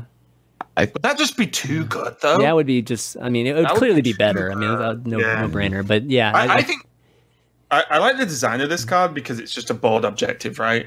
Yeah. You play this; it's got enough health to like at least take a couple of hits, And if it takes hits, then it's probably, you want to, as you said, Jackie, you want to use it to beat back aggro, more than likely. So it probably kills 1 to 2 minions. So it effectively heals you for 2 attacks no matter what. But then it heals 3 every turn. Like, aggro cannot ignore this card. And to me, that's a cool card to have, right? It's not got taunt, so it's not as dumb as, here is a taunt. We have Tar Creeper for that. But here's a card that you can either think you can out-damage, or you think you can make like the Paladin trade into you, or you have to deal with it, because 3 every single turn, it's actually quite a lot when you're trying to actually kill someone, right? So I think it's a good card to exist. How many Paladin cards are left, actually? There's 3 Paladin cards not announced yet. Yeah. Maybe there's another Paladin Elemental that helps. Yeah. I don't know. I mean, one of the things is, like, would you play this over Wickerflame Burn Bristle or like Stonehill Defender? That's the perfect comparison, is the Wickerflame. It's pretty close, actually. I don't know. They're both great, to be honest. They're both great for whatever they're trying to accomplish. This beats spells, right? That's the thing. Because you play this, you heal 3 that turn. And if your opponent just has a fireball or something, that's true. Then you're dead, right? Burn Bristle or not, you're just dead. Yeah, so it's better like after your opponent's like played Alexstrasza on your faces or something. Yeah, exactly. Yeah. This is potentially infinite too, right? So it's better than that. But it's nice. I think they're in the same. They're pretty close in value. And then if you can blessings either of them, I think it's great, right? So solid card, but like you said, I think it's going to be situational. It might be great in events, actually. To make a counter deck for whatever type of card. So maybe professional scene would be really, really cool. Yeah, definitely. It's like an anti-aggro thing for sure. Yeah, exactly. Next one, we've got a hammer. Yes, Unidentified Maul, a 3-mana 2/2, so not a very exciting stat line. It's a rare, and it gains a bonus effect in your hand. And these bonus effects are give your minions taunt, Battlecry, summon 2 1/1 Silverhand recruits, Battlecry, give your minions +1 attack, and Battlecry, give your minions Divine Shield. All right, so that's pretty good. I mean, for the dude type of Paladin, right? This is like I would say a pretty good synergy. Yeah, I mean, I'm actually kind of underwhelmed by this card. I feel like the summoning 2 1/1s is really good. It's almost like a mini Mustafa battle. Yeah. But then you get 2 attack on the weapon as 1 less dude. But giving your minions taunt, I feel like it's very rare that you're actually going to want that one. They're all just so situational is the problem. Like, no, it's random as to what you get. Only 1 out of 4 times you get it. I'd say like the taunt is the worst. But the other 3 probably all at least decent in Dude Paladin. If you're playing that deck. Which is I think the only place you play it. You don't play in a token deck. So I think like 1 out of 4 kind of suck in and sometimes might actually save you in like an aggro matchup. Sure. I think that's probably sees play if Dude Paladin sees play, but again, it's so difficult at the moment because we're just guessing at what an imaginary meta might look like. So I sound like I'm really on the fence about these cards, but yeah, card's good if Dude Paladin's good. I'm sorry. Well, do you play this over like Rallying Blade though? Like, let's just look at Rallying Blade in the current meta. It's in the same spot. I think in Dude Paladin you would 100%. Because it's a 2 damage over 2 turns difference. And this, like, giving your tokens Divine Shield and like half a Savage Roar, but permanent, creating more dudes, that all those things are things you want to do with a token deck, right? So, whereas Rallying Blade is like, hit for 3. Well, I mean, there's a lot of buffing going on too if you have the right minions, but for a lot of times it is. Yeah, I think it's a bit of a tough one to call, but we'll have to wait and see. Cool. Next one, we have a epic 4-mana spell, Call to Arms, which recruits 3 minions that cost 2 or less. So the game plan with this card is to play 2 Dirty Rats in your deck and Millhouse Mana Storm, and 4 mana pull 2/2/6 taunts and a 4/4.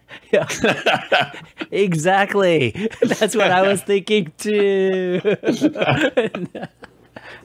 This card, in general, I think this card is great for tempo. Like you can just pulling a bunch of stats for 4 mana, and there's even things like 1-drops that are pretty good, like Righteous Protector and that type of thing is even fine as well. So it seems great for tempo.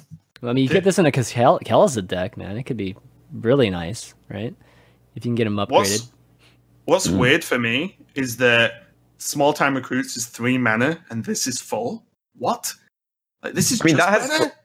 That has great synergy, right? Because the small time recruits, you get the 1-drops out your deck, so that when you play this, you get your 2-drops. Yeah.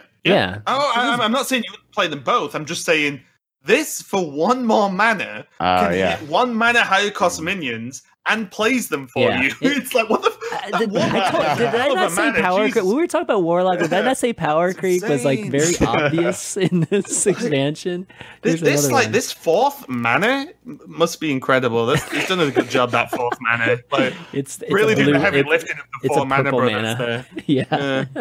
A purple mana crystal.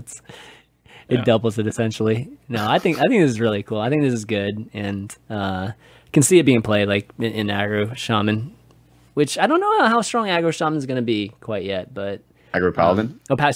Paladin. Yeah, I'm not sure how it's going to be, but this at least helps it. Aggro paladin always pops up, right? Yeah. It's always like the second or third best aggro deck, though. So it never gets love. What I would say is, though, because of all these other effects, like, suddenly, I mean, I'm naming good scenarios, but this plus the Maul on 7 as like a board refill. Like, Dude Paladin again, this is more like you can get stuff onto the board. Tarim's still around.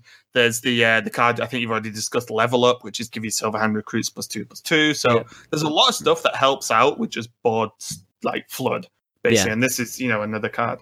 Oh, hang on a minute. What? Molten Giant. This into 2 Molten Giants.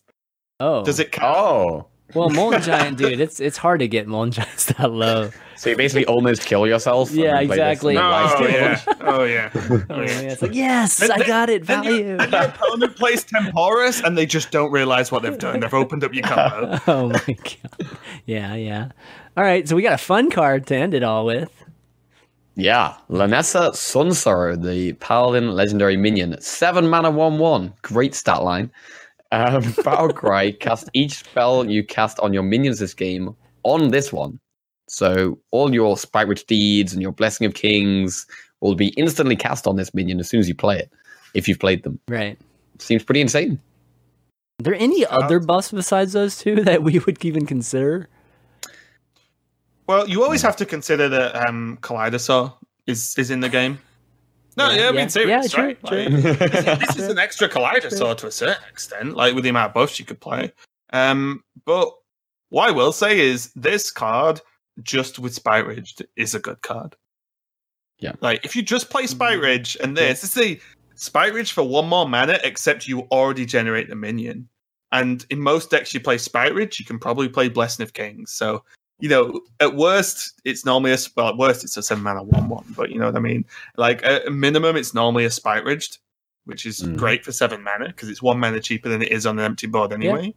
Yeah. And at best, it ends up gaining Kings. So, I think this card is really good. I couldn't see myself not playing this card, because I can't see myself not playing Spite Ridged in Power. But would you give up Bolvar for this card?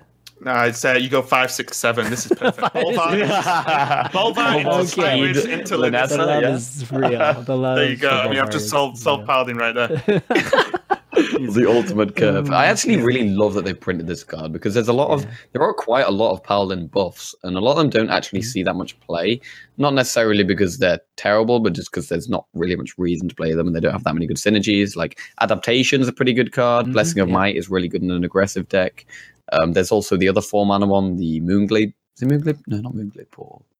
Yeah. Well, it is. No. It's a Silverhand. Silverhand Portal or whatever. Or whatever it's called.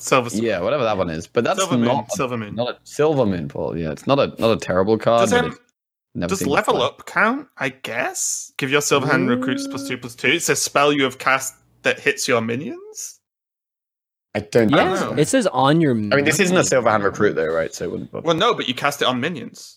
I mean, like, would this gain 2/2? Yeah, but the spell is +2/+2 to your Silverhand Recruits. So to his point, it shouldn't buff this. Yeah, it shouldn't buff this.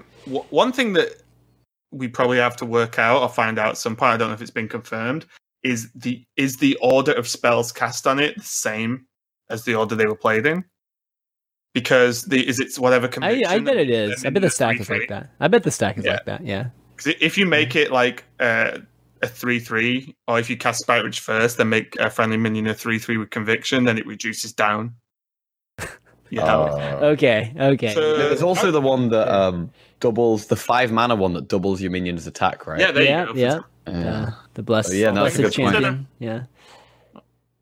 But yeah, it's very good. Is my summary at least? Yeah, I think so too. I feel like we're probably going to see another. I feel like they're going to reveal another Paladin buff this expansion. So oh god, that could help. So.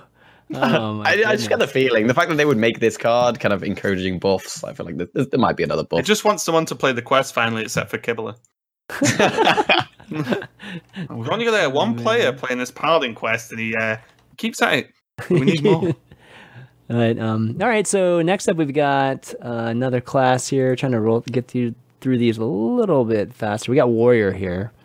So where is Warrior? Here it is. So I was making these images for all the classes maybe a day or two ago, and there was like one Warrior card. I'm like, oh, okay, Warrior. I don't even need to make, we got 8 cards to show today. So in the matter of like 2 days, we've gotten a ton of Warrior cards.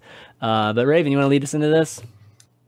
Sure, yeah. So, okay, we can start with the unidentified shield. As you probably noticed, every class, I believe, has an unidentified thing of some kind. Yep. We saw them all with Paladin and so on. But Warrior gets shield, which is 6 mana, gain 5 armor, plus bonus effect. The bonus effect happens when you draw the unidentified card. It like says it on the card when you've drawn it. Mm-hmm. That's what it is for the game. And those effects are gain 10 armor as well as the 5. Deal 5 damage, so it kind of is like, the sort of violence, deal 5, but then heal 5. Mm-hmm. Well, maybe more like Ultimate Infestation, but whatever. Gain 5 armor, summon a 5/5, so like a Shield Maiden of late. And then gain 5 armor, equip a 5/2, so effectively equip an Arcanite Reaper.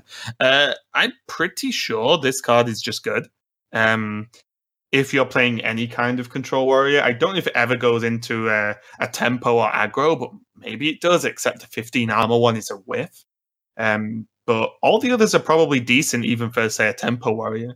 But yeah, I think this card's just good. And with the amount of the importance the Blizzard are putting on armor for warriors this expansion, as we'll see very quickly, this card is just solid to me. I think it's just a strong card. Again, it feels like there's a 1 in 4 to potentially whiff with the 15 armor. But if you're playing Control Warrior, 15 armor ain't bad. It's just not very impactful on the board, right? Like, that's the whiff I'm talking about.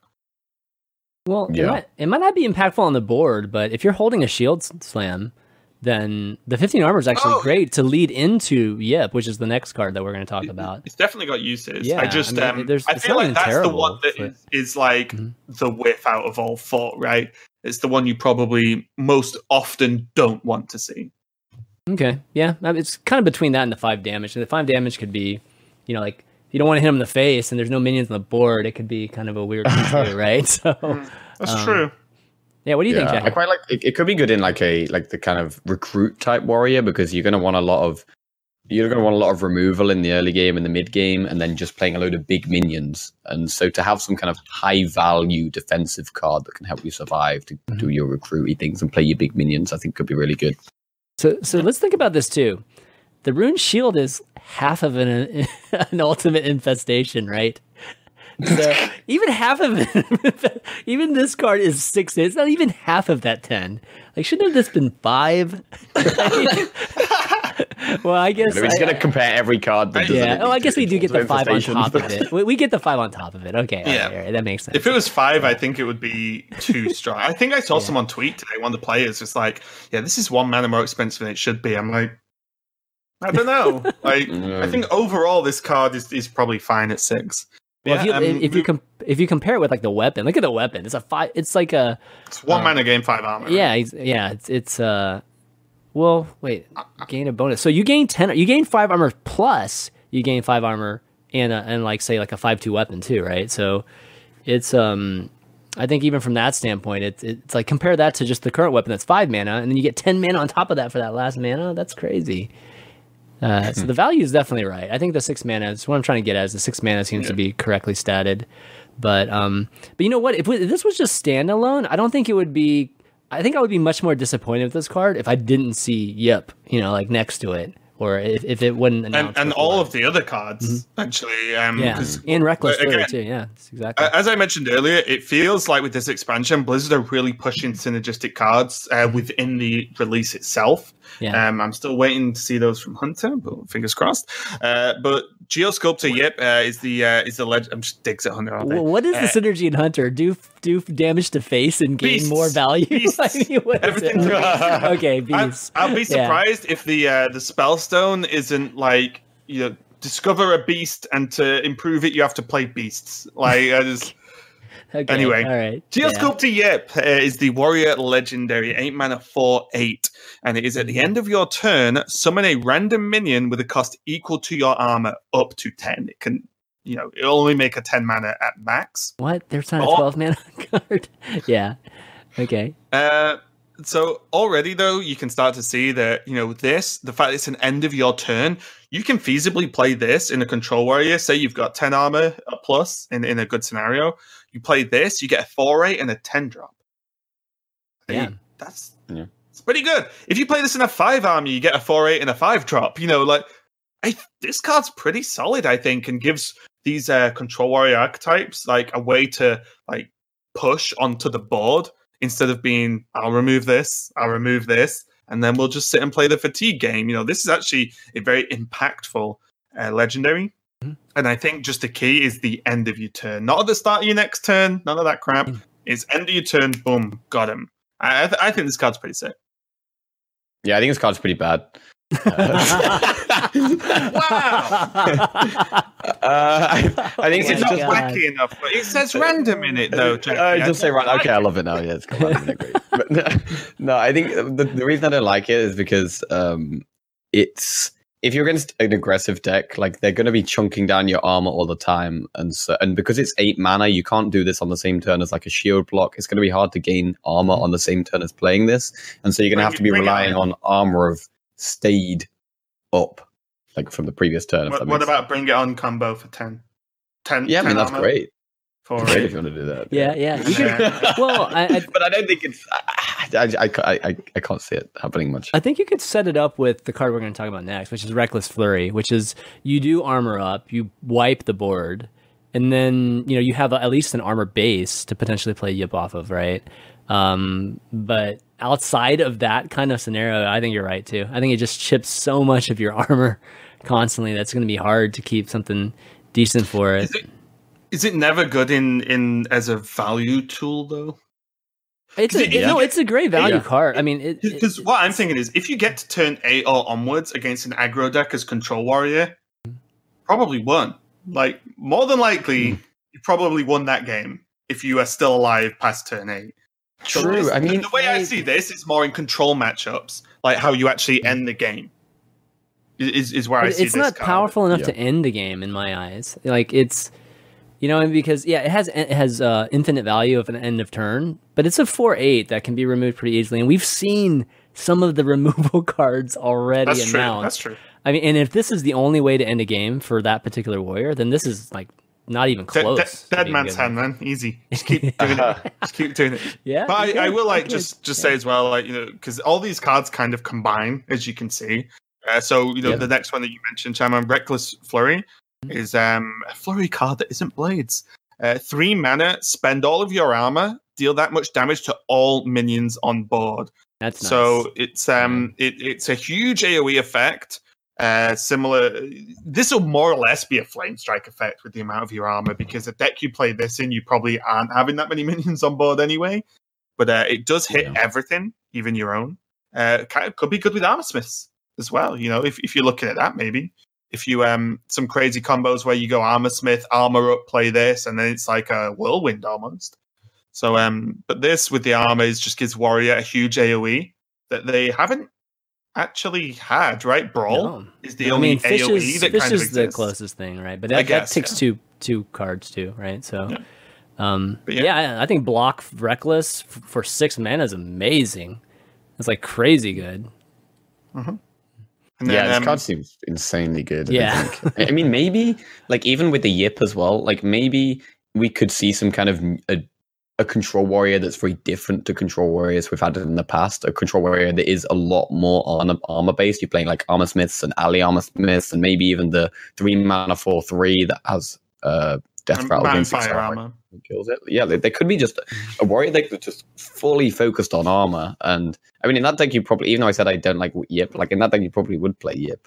Reckless Flurry, I think, is fantastic. Like Brawl, I think, is such an annoying card. Sometimes it's like, oh yeah, I play my removal card, but their best minion survived. Never mind. And also, what's kind of cool about this card is your opponent can impact it, right? Like, you could be like, well, he probably plays Reckless Flurry. I should hit him instead of his minions this turn because I don't want him to just wipe the board. Yeah. So there's like a level of thinking there. But also, when we look at the next card, the Dry Whisker Armor, 2-mana 2/2, Battle Cry, for each enemy minion, gain 2 armor. So suddenly, a 5-mana combo with that minion, which is only a 2/2 for 2, you don't really care about the minion most of the time if you're using it as a combo card. That plus Reckless Flurry, you can probably just clear the board if you're under threat from a wide board at that, which is the main thing Warriors bothered about. They have executes for the big single targets, right? It's a really cool set of cards, actually. It's like the opposite Armor Smith, right? Like the like Dry Whisker. So I don't love that card, though. Like, any card where it's just like, oh, you get to heal for how many minions your opponent has, or you get to armor. It doesn't create 1/5 taunts for the amount of minions well, your opponent I would has. have loved that for Warrior. Would have made more sense for Warrior too. I'm waiting for an armored golem. Where we get to build, like some kind of giant based on how much armor you have. I'm predicting that's going to be the next card that they release somehow. I'm surprised it wasn't a Spellstone. You think so? Yeah, maybe. Because the Spellstones equip weapons. And I'm like, but you really want us to armor up. So, because then you could kind of build a massive golem, right? Yeah. If you keep equipping the armor. But yeah. Yeah, so I think all of these are really cool and great. I still feel Warrior doesn't have very much versatility in ending games. And if you look at the other classes, I just feel like they're so much ahead of Warrior in terms of that. Maybe the next expansion we'll start seeing, or maybe these last 2 cards will be something insanely awesome with involving armor. But yeah, well, there's 4 cards left, and bear in mind there is a Warrior legendary weapon unannounced. So maybe that's bringing the big guns. Will it be 0 though? I wonder if it's going to be a 0 attack weapon like everything else. No, I mean they're not all 0 attack weapons, right?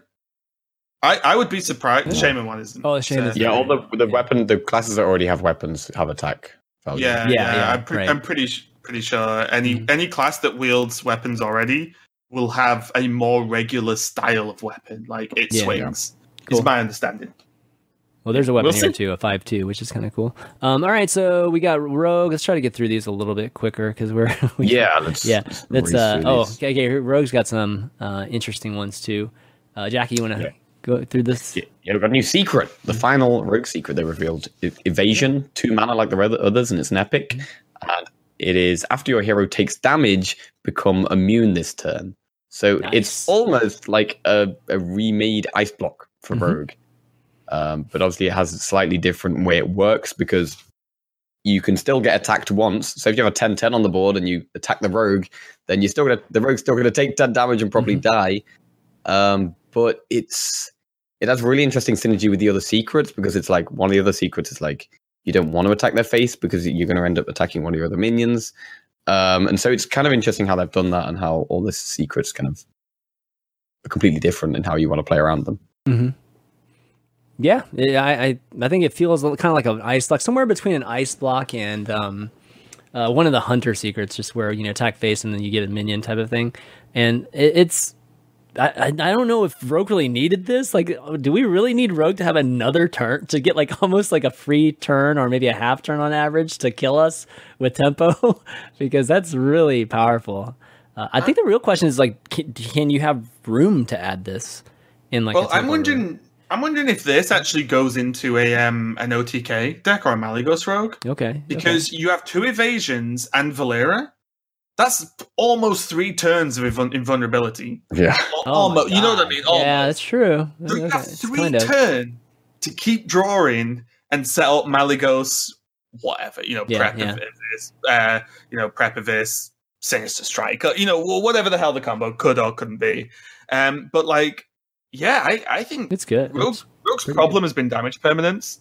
In the damage they take is normally they just die. That's what you count on. But now with evasion, as well as a few other things, they seem to have a lot of other more defensive tools now, which does go into the theme of Rogue being like tricky, hard to actually pin down and get hits on, but also scary in the game for me. Like when Rogue becomes more survivable, considering they're one of the like highest damage output classes in the game, it is like, Yeah. I'm worried. Yeah, I'm worried. Exactly. It's like I could have seen the secret been a hunter secret. Like it could have made sense there just to keep hunters alive a little bit longer. But anyways, the next one we got is Sonya. Yeah, Sonya Shadow Dancer, 3-mana legendary 2/2. After a friendly minion dies, add a 1/1 copy of it to your hand, and it costs 1. Nice. So who knows? Maybe this could be another quest rogue. Quest rogue coming back, adding more stuff back to your hand. But yeah, there's loads of things you can do with this card. It seems really crazy. It's going to be so hard to play against a rogue now. It's going to be like a freaking puzzle, man. It's like, okay, you got secrets up, you got Sonya, you just like, like, what do I kill? Do I hit him in the face? So it's going to be, I mean, the other secrets too, right, are tricky. So, yeah, you can see it in a quest rogue. Can you see it in any other archetypes that would work really, really well? I mean, I think it's generally you want to have, it's going to be better in decks where you're playing a lot of minions because you can trade them all off and add them all back to your hand. It's almost kind of like a Cult Master type thing. Yeah. Maybe in some kind of Jade rogue. Even in Tempo rogue, this could be interesting. Like, you've got so many good... I play this in every single rogue deck. Yeah, I think so. It's an add-all, right? Rogue. So... Well, the thing is, look at I've been playing an Elemental Rogue with the Shadowcasters, and it's like it feels insane to create like a copy. And so you look at Valspine Slayer, which I believe is one of the most powerful cards in the game at the moment. But for cards like that, even Shaku, and then you play this and hit. There are tons of weird stuff Rogue can do with extra 1/1 copies. Bone Mares again, there's tons, and it's like I think this card is just going to be a Rogue staple, to be honest. Yeah, I can definitely see that. Yeah, right. I think I kind of agree. I mean, I don't think you probably wouldn't play it in like a more Miracle Rogue type deck. I don't think where you're 1-mana Gadget-san. Yeah, but you're not playing many minions early on. It's like Well, you're not going to trade your Gadget-san, right? So they're going to kill Sonya before they kill Gadget-san. So yeah, I don't know if that's necessarily going to happen. But yeah, definitely a crazy card that's got lots of uses. And the final one we have is a 4-mana 4/4 epic called Faldore Strider. And it has Battle Cry. Summon 3 ambushes into your deck. When drawn, you summon a 4/4 spider. So you can play this card, and you could potentially just draw a 4/4 the next turn, and then draw it again and draw it again. Because I think the 4/4, it has draw a card as well, right? Yes. Yeah, it's the same one. It's the same, I think, Nerubian card, right? And any effects that do this, it's the same as the Mage 5-mana thing that puts the spells in your deck. Always draw a natural card it's a as well. Spider. Okay. Yeah, I guess it is different, right? It's not the actual same card that you draw. It works the same way, except but it does work the same way. Yeah. So let's compare that card to this card, which was. Yes. And look at the difference, guys. I mean, again, that 1 extra mana seems to be amazing value. That 4 mana? The 4th mana? That 4th mana. The coming of the 4th mana. I'm going to make some kind of religion based on the coming of the 4th mana. Oh my so gosh. Good. So good. Yeah, so this is like way better. Way better. So you can get a ton of tempo. I mean, the main thing about this card is like tempo. Like when you initially play this card, it's just a 4-mana 4/4. If you play this again, if you're playing against aggro, it's really bad. It's not doing that much. You're probably just going to die. But in the mid game, as soon as you get 1 4/4 out of it, it's great. You've already got insane value from it. And you're also having a tempo of getting the 4/4 for 0 mana and being able to do the rest, whatever you like with the rest of your mana as well. So in some kind of Miracle Rogue, this could be really, really good. Yeah, I hope it's only good. I was talking with Saul about this the other day when it got announced, and the worry is that in Miracle Rogue, cool, the deck's built to draw cards, right. Like great, whatever. My fear is that in Tempo Rogue, you drop this on curve, then the next turn you create a 4/4. The turn after, you create the 4/4. It's going to happen, right? That you just triple draw or even double draw, and then you just win. Because guess what? Tempo Rogue, when it gets 3 4/4s, it's pretty good. Yeah. It's pretty good. Like it scares me that this is just going to break Tempo Rogue in a powerful way, because this will just win games. You cannot beat it. Tempo Rogue's hard enough to keep up with as it is. If they play this, then 4 mana 4/4 isn't amazing. But when you back it up by the 3 drops and the 2 drops, it's the bone mares that you can land on it and stuff like that too. Yeah, when you back it up, it's fine. And then that second that your turn 5, it's have 5 mana and generate a 4/4 and whatever's left on your board. Like that game's just over. Like that game just ends that turn. And especially if you do it on turn 6 as well, which it's going to happen. Ugh. Yeah, it's going to happen some unfun moments. I mean, one thing about Tempo Rogue is that Tempo Rogue has pretty much like no card draw, so it's going to be slightly less often that you get the 4/4s out than something like a Miracle Rogue where you get them often. But that's why it's going to be more frustrating. Right? Yeah, it will be. There are going to be games when your opponent just top decks these spiders for 2 turns, and you're like, "Oh, I guess I'll lose then." You know, that's what I mean. Like the card's powerful; it's going to be played 100%. But the problem I see is it's going to lead to some very unfun games.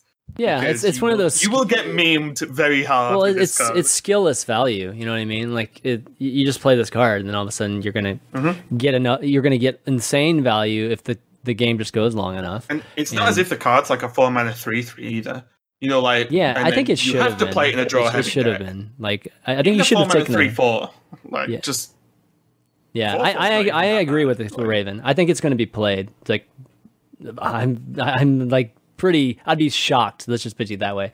If they didn't actually just start playing this card, because a 4/4 isn't too bad of a hit for just like a turn, right? To have to take that and then like have I don't know what the percent chances are of just getting an extra 4/4 on your future turns, and especially when you're playing into Vilespine type of turns too. It looks pretty darn good. And I think someone just in chat mentioned it as well. Like your board gets wiped on turn 6, turn 7, you pull the spider, and then you draw his bone mare. Yeah. It's like, let's see. Oh well, it's like I guess I win. Unless it's Anduin, but you know what I mean. Yeah. So this is the kind of card I don't love this card. I mean, I think this card is super strong, but I just don't like what it's going to do potentially to the metagame. Especially rogues. Rogues, I just, I think people love playing rogue because of just how, kind of combo-y and decisions you can make and things like that. And this is like making it more just straight up Kirby Stone, like a feeling where you just, I just play this card and it's just super good all of a sudden. Yeah, and it's super high rolly as well. It's like you draw the 4/4 the turn after, you're probably going to win the game. If you don't draw them, it's kind of bad. So. And it's a shame because this in Miracle could be cool because you'd be like, wow, he drew 8 cards this turn with Gadget Zan, and then bang, bang, bang, there's 3 4/4s or something. You know, like that is, well, they've set that up and they've done it, right? Yeah. So cool. But this is just curving. It's going to be, I hate it, but I'm crafting it in gold and putting it in my road. Well, everybody's going to be playing it because it's really good. So as much as I hate it, I'm probably still going to play it. Yep. All right, we got Hunter and Druid. Finish off the classes real quick. Let's get to these. Let's see. There's only one card from each of them, so we'll just kind of do them at the same time. Okay, so we got Druid here with an 8 mana. It's I guess it's Blizzard's way of reminding us, hey guys, you can still make a Beast Druid if you want. It's an 8 mana Grizzled Guardian rare, 3/5 Beast, taunt, Death Rattle, recruit 2 minions that cost 4 or less. Yeah. So it's maybe if you could build a deck. I mean, you could probably build a deck where this is actually quite good value. I mean, it's probably easier to build something where you're going to get more than 8 value. But it's just so expensive, and I mean, you'd have to build a Beast Druid, which is just probably not great in the beginning either. I'm worried. Really? This is there's a deck somewhere, and I'm sure maybe not now, but at some point, because there's the 7 mana one that recruits an 8 cost, right, as Death Rattle. Yeah. So I can see recruit chains happening somehow. Yeah, maybe they don't, and the cards aren't there. But the second you can play a card that then pulls a card, that then pulls a card, that then pulls 2 cards. I see what you mean. Do you know what I mean? Like the recruit chaining, because like this Silver Vanguard recruits this somehow, and then this recruits two more, and you could just never kill stuff because it's just chain recruiting everywhere. If you like say Barnes into it, for example, in some kind of big druid, it's probably not, and it's too far fetched. But if they continue with this as a some kind of mechanic, or at least very powerful certain mana cost cards, then maybe it happens. I don't know, but it's something I don't actually like that much. The recruit mechanic. The recruit mechanic. Okay. Yeah. I'm not a huge fan. Even in like a beast druid, there's not really many like 4 or less beasts you want to pull. Like there's the 3-mana 5/1 which you don't want to pull. There's the 3/3 which you can turn into a 3/5 taunt or a 5/3. But that's just going to be a 3/3 when you pull it. So I feel like if you are playing this card, you're probably going to want to be playing like Fandral or like you'll play Violet Teacher or something. 5, yeah. Bitterhead's 5 actually. Yeah. Like I don't know what you actually want to pull with this. Yeah. There's nothing huge. Probably going to get 4 mana 7/7. Yeah. I don't love the card either, but I didn't actually kind of see that though, Raven, that we were pointing out. So that's even more of a knock to it. It's just weird, right? Like, yeah, just weird.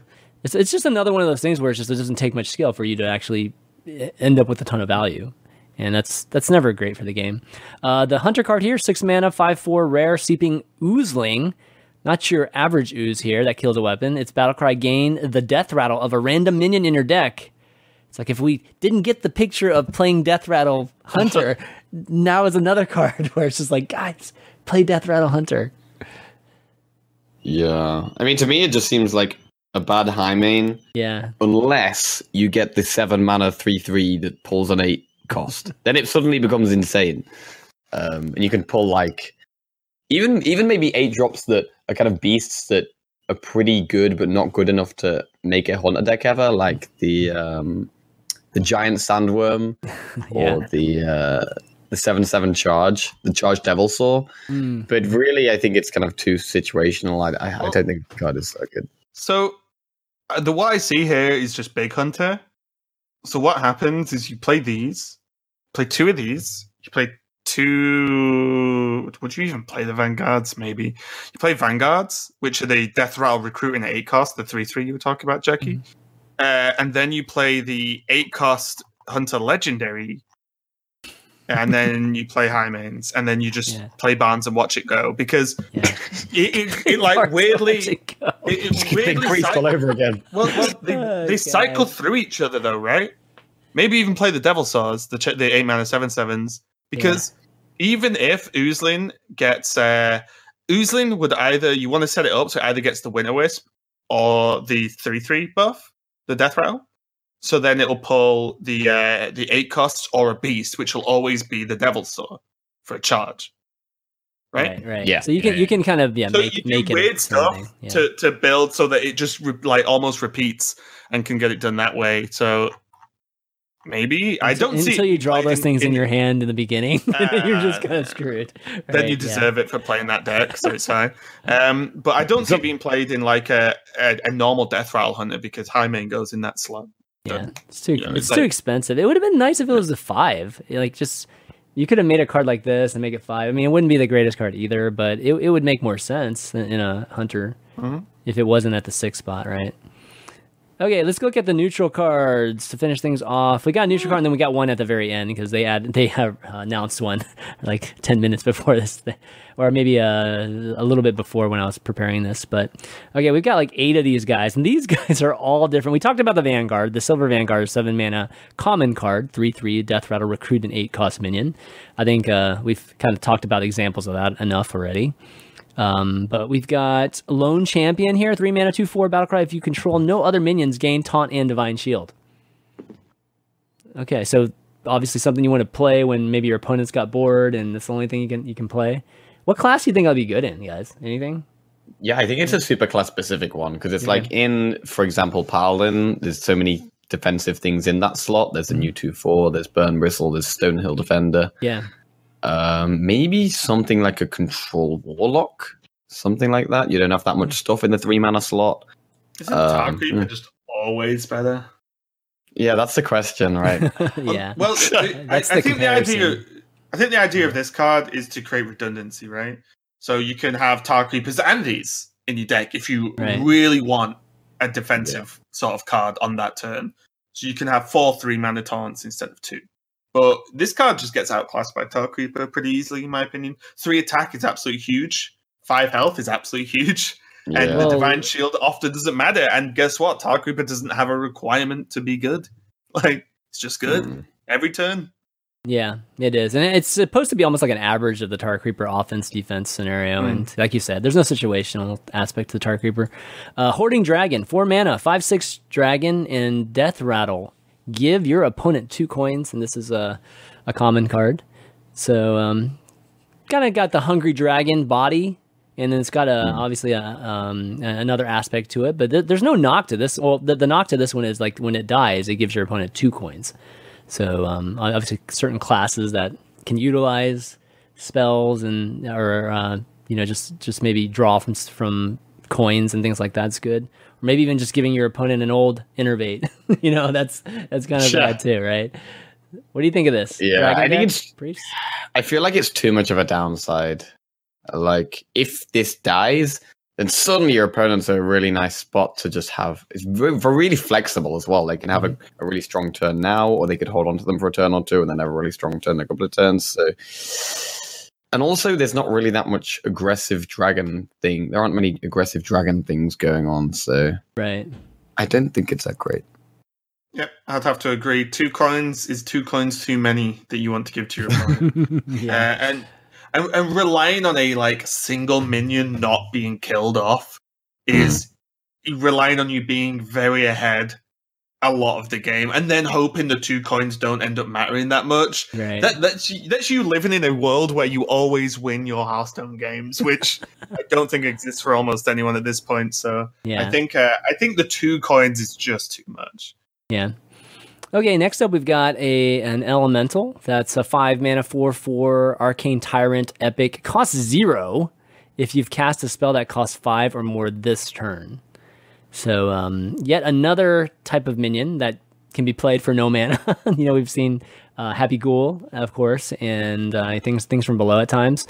But this one seems to work well with mage or maybe something like that, right? Where that's going to have a good number of spells that are more than 4. Druid as well. Druid too? Yeah. You can Nourish. Yeah. I can play this. True, yeah. You can do the Plague, gain the max Plague, then play this. You can Ultimate Infestation and then play this if you Druid. You got 5 cards. Would you really want a 4/4? And play a 4/4. Is this Druid level though? I feel like just a 4/4 on the board is like, I think it's the Kun aspect, right, for Ultimate Infestation. You get a free 4/4 on top of everything you're doing. Okay. And you are very likely to draw one, right, if you haven't drawn one already. So at almost all points in any given Druid game, apart from turns 1 to 3, you have 5 mana. You have a lot of 5 mana plus spells. And a lot of those draw cards if you want them to. So it's a free 4/4 a lot of the time in Druid. Is that enough to make it playable in Druid? Not sure, but I think it's most playable in the Druid deck. Really? Okay. I think it's super tempo orientated. So I don't think you're going to want to play this in a control deck. So something like maybe a tempo elemental mage. It's amazing with Firelands Portal. Right. So I think mage is probably the most likely place we'll see this card. Mm-hmm. It almost even looks like a mage card. They just have to put a blue border around it. It's like, okay, you're done. The problem for mages though, if you're playing a tempo deck, what 5 mana plus spells are you playing apart from Firelands? That's a good point. If you're relying on this being played because you play Firelands, it's like Ultimate Infestation sounds a lot more realistic. You're playing the new, 5 manas, random in Tempo Mage. You're playing the 2 mana. That's great in Tempo Mage. What are you talking about, Raven? You get 3 more Firelands Portals after you play the Spellster. Spend time with Jackie Chan, man. Yeah. 6 mana, Spiteful Summoner, 4/4 epic card. Battlecry, reveal a spell from your deck. Summon a random minion with the same cost. Sounds like in the same kind of realm as the Arcane Tyrant. You play it in the same. The only spell you play in your deck is Firelands Portal, and then you just throw these 2 cards in. It's done. Pyroblast, mate. Pyroblast. Oh my god, yeah. Get real value from it. In all seriousness, it's a cool card. Is this ever good in Big Druid? You just love Infestation with all these cards. Outside of it could be. I give you that. It could Jade Blossom, which is going soon anyway. It reveals a spell from your deck. You're always mulliganing for Wild Growth and Jade Blossom anyway. all the rest of your spells are like 4 mana plus, right? So for 6 mana, you get a 4/4, and at worst a 4 drop, at best a 10 drop, and then 5 drops and 6 drops in between. Yeah, like it's kind of like a cheaper. It could be a solid card. It's like a cheaper Medivh, basically, right? Like a Yeah, I do actually think this card's really good. Like, even if you get like a 2 or a 3 drop, like you're still not getting terrible stats. Like, it's not going to be that much difference to Faceless Summoner, for example. Yeah, when the worst case you get the is chance to high roll really hard. Yeah.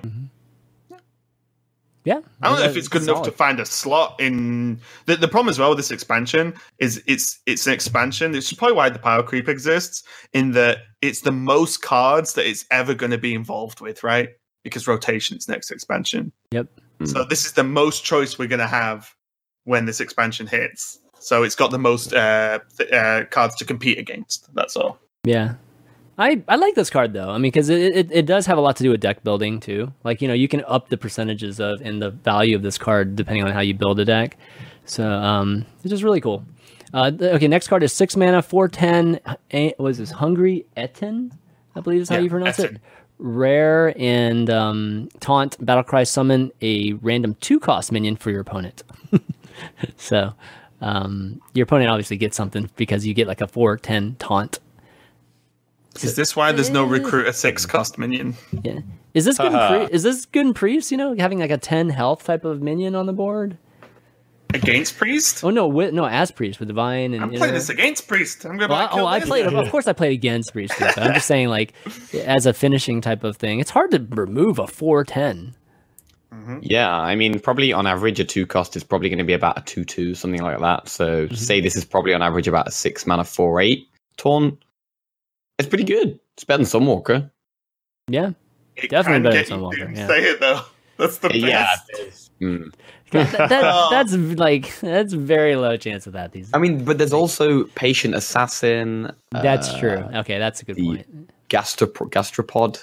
Yeah. There's actually a few bad things you can get from this. Yeah, I wonder what the actual percentage is. I'm sure somebody's going to do the math on that.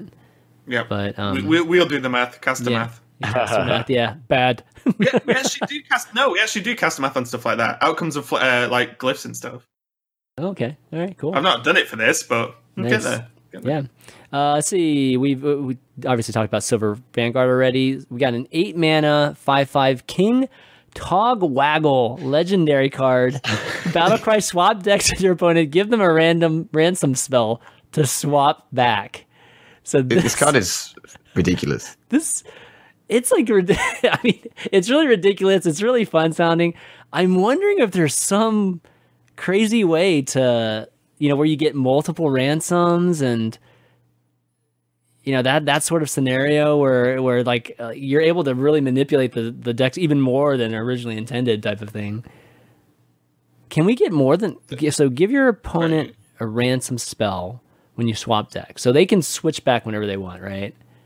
Well, the spell is 5 mana. Oh, the spell's 5 mana. Oh, that's a lot. It's to make your opponent pay 5 mana for their deck back. Yeah, and then you get to look at. What's cool is you get to look at each other's decks, which is. Oh no, you don't get to look at them. You just swap for a second. You just swap for a second. That's it. Okay. Wait, you swap for the game.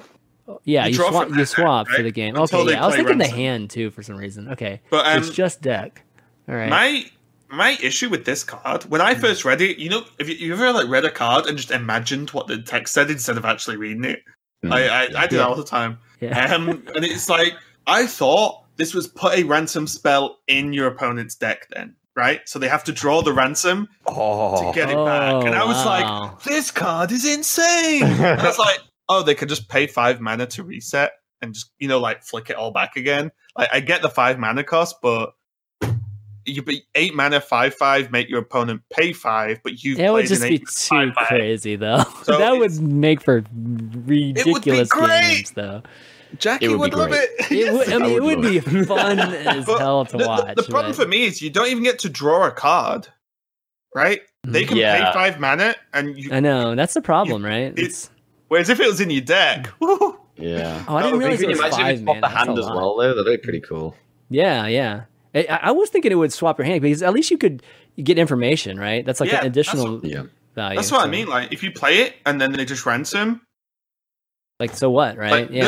Nothing really happened at that point. Yeah. You played a low value card to make them match you, and then you carry on the game. It's like you both need to go to the bathroom or something for a break. They're trying to get co-op Tavern Brawl into the standard. We'll pass this turn. Okay, no problem. I'll pay my ransom. Good job. Sure. And let's carry on. It's like, what?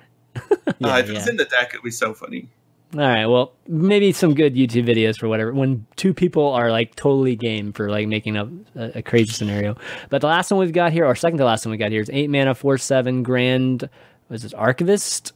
Archivist. Epic. At the end of your turn, cast a spell from your deck. Target's chosen randomly. Yeah. Okay. I love this card. You love this card? Yeah. Oh my god. Okay, interesting. Okay. At the end of your turn, it's like Rag. Like Rag. Just cast Pyro to your opponent's face. Problem solved. Well, I don't think it uses the spell, right? It doesn't use it up. It just casts it. Oh. I don't know. Is that true? I don't know. Oh. It says cast a spell from your deck. I don't know if it uses it or not. Oh. I don't think it uses it. That's good. That's a guess. Yeah, I don't know. Yeah, because if it does, is the card actually just better? Because you get a free card. Targets choose randomly. That's not like enemy targets chosen randomly, right? It can be your face too, right? Yeah, it can be your face. Yeah. Okay. But all I'm talking about is, the advantage of spells that don't only have friendly effects, right? Flame Strike. At the end of your turn, we talked about this. Play a 4/7 and create a Flame Strike. Like, seems good. Yeah. Mm-hmm. And things like that. I think the card is actually super cool. It's a good stat line. It's reasonable for what it does.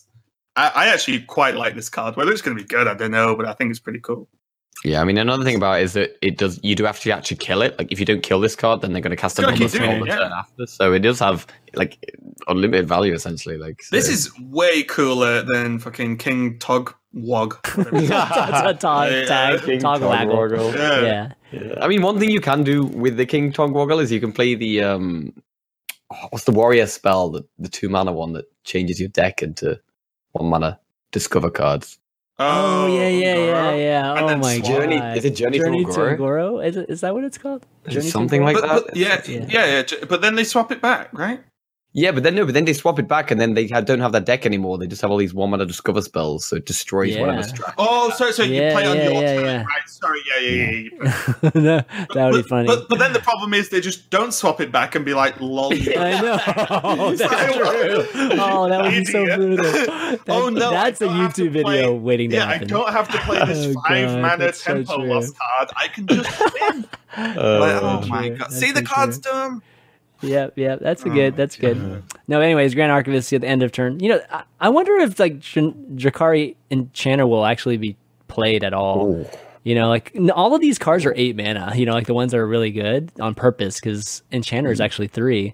But it's kind of funny because we did this on Underrated and Debated because it's like, you know what? If there's more end of turn cards, this would be awesome. And there's been like a good number of them this expansion already. Mm-hmm. It's really cool. Yeah. All right, last card. I don't know how exciting this one is compared to the others, but it's 5 mana, 1/1. Firbolg? Firbolg? Okay, it's just Firbolg. Okay, Firbolg Moss Binder. Battlecry, transform a friendly minion into a 6/6 elemental. All right. So, if you do it on a totem or do it on a dude or something like that, it's pretty good. Also, the main power of this card is just whether Evolved Shaman's played.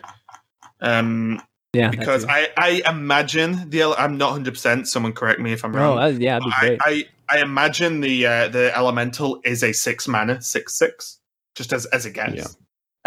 This is a 5-mana 1/1. But if you late game, if you have this and Unstable Evolution, okay, like you either happy with a 6/6, you make this a 6-drop as well. Yeah. You keep going. It's only 5 mana, or you could just do this plus evolve on turn 6. Yeah, like that's a 6-drop and a potential 7-drop. Like I don't know. I think the card's actually fine in Evolve Shaman. Yeah, I think it's pretty cool.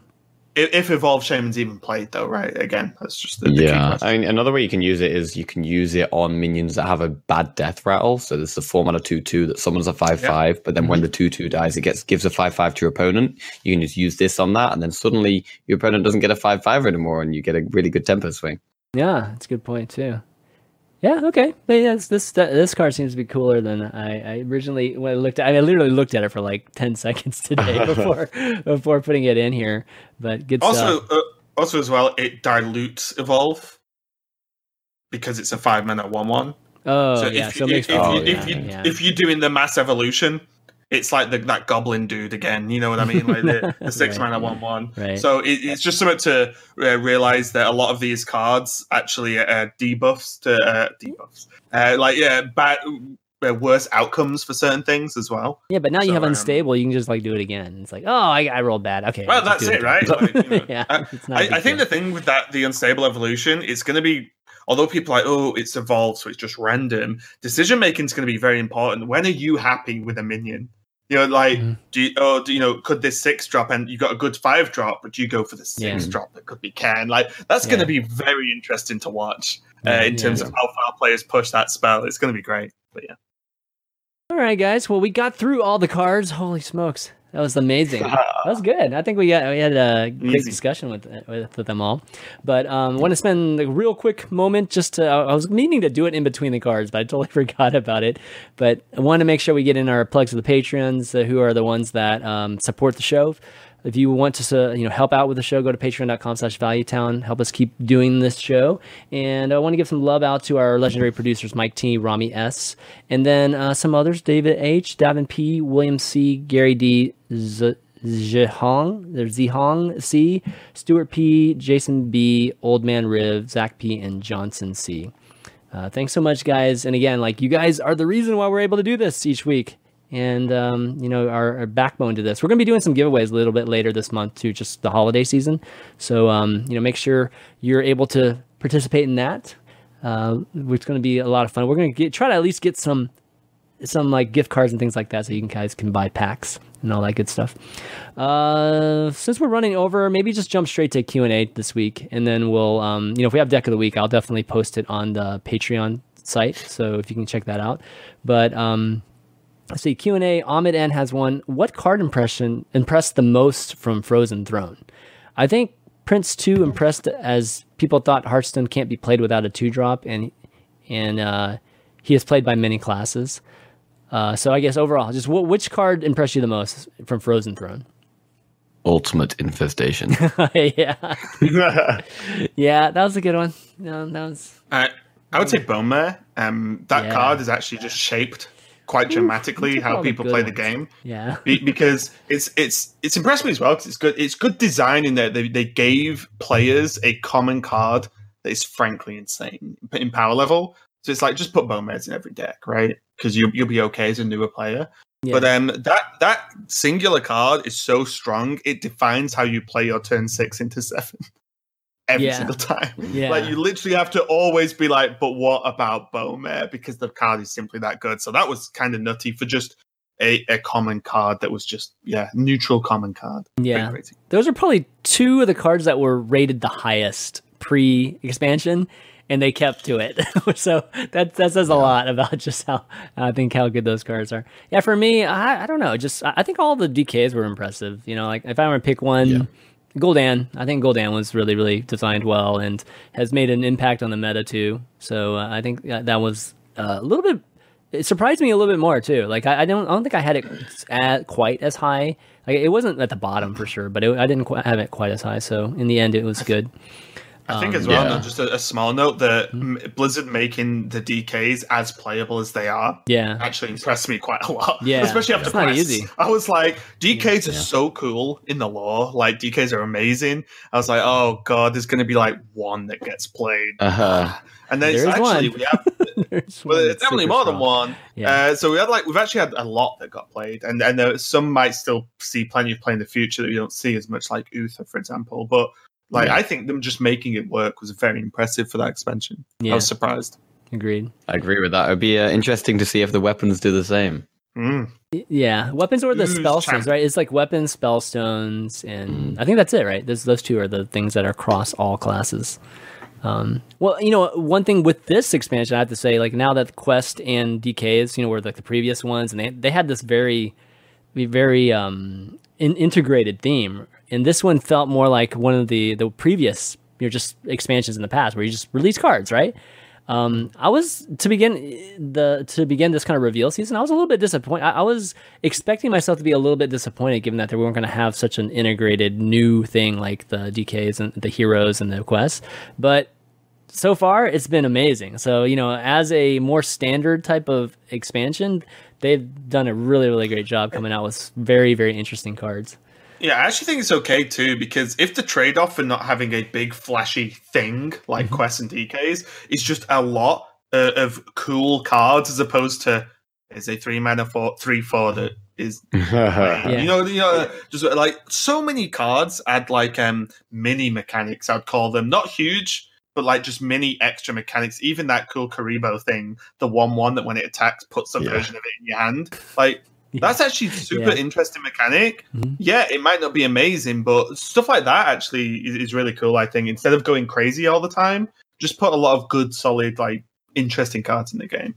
You mean giving your opponent 2 turns and then you have 2 turns? That's honestly, crazy, man. It's things I generally thought they would never do. Yeah. I honestly, like, some of the stuff they're doing at the moment, it only excites me for future expansions as well, because it's like, if you're crazy now, and you weren't this crazy before, right? What are you going to be like in a year? Like, oh my god, okay. Deck building at the start of the expansion is going to be so crazy. Like the start of the expansion is always amazing for like seeing different things and trying stuff out. But there's, I feel like this one's going to be even more insane.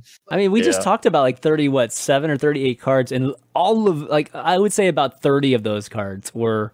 Like, oh my god! I mean, I could do crazy things with this card, So, yeah, it's gonna be. I think the period's gonna last a lot longer, and then the next one we go into the reset. So this is gonna be I think a good 6 months of Hearthstone, which is setting up to be a really good time.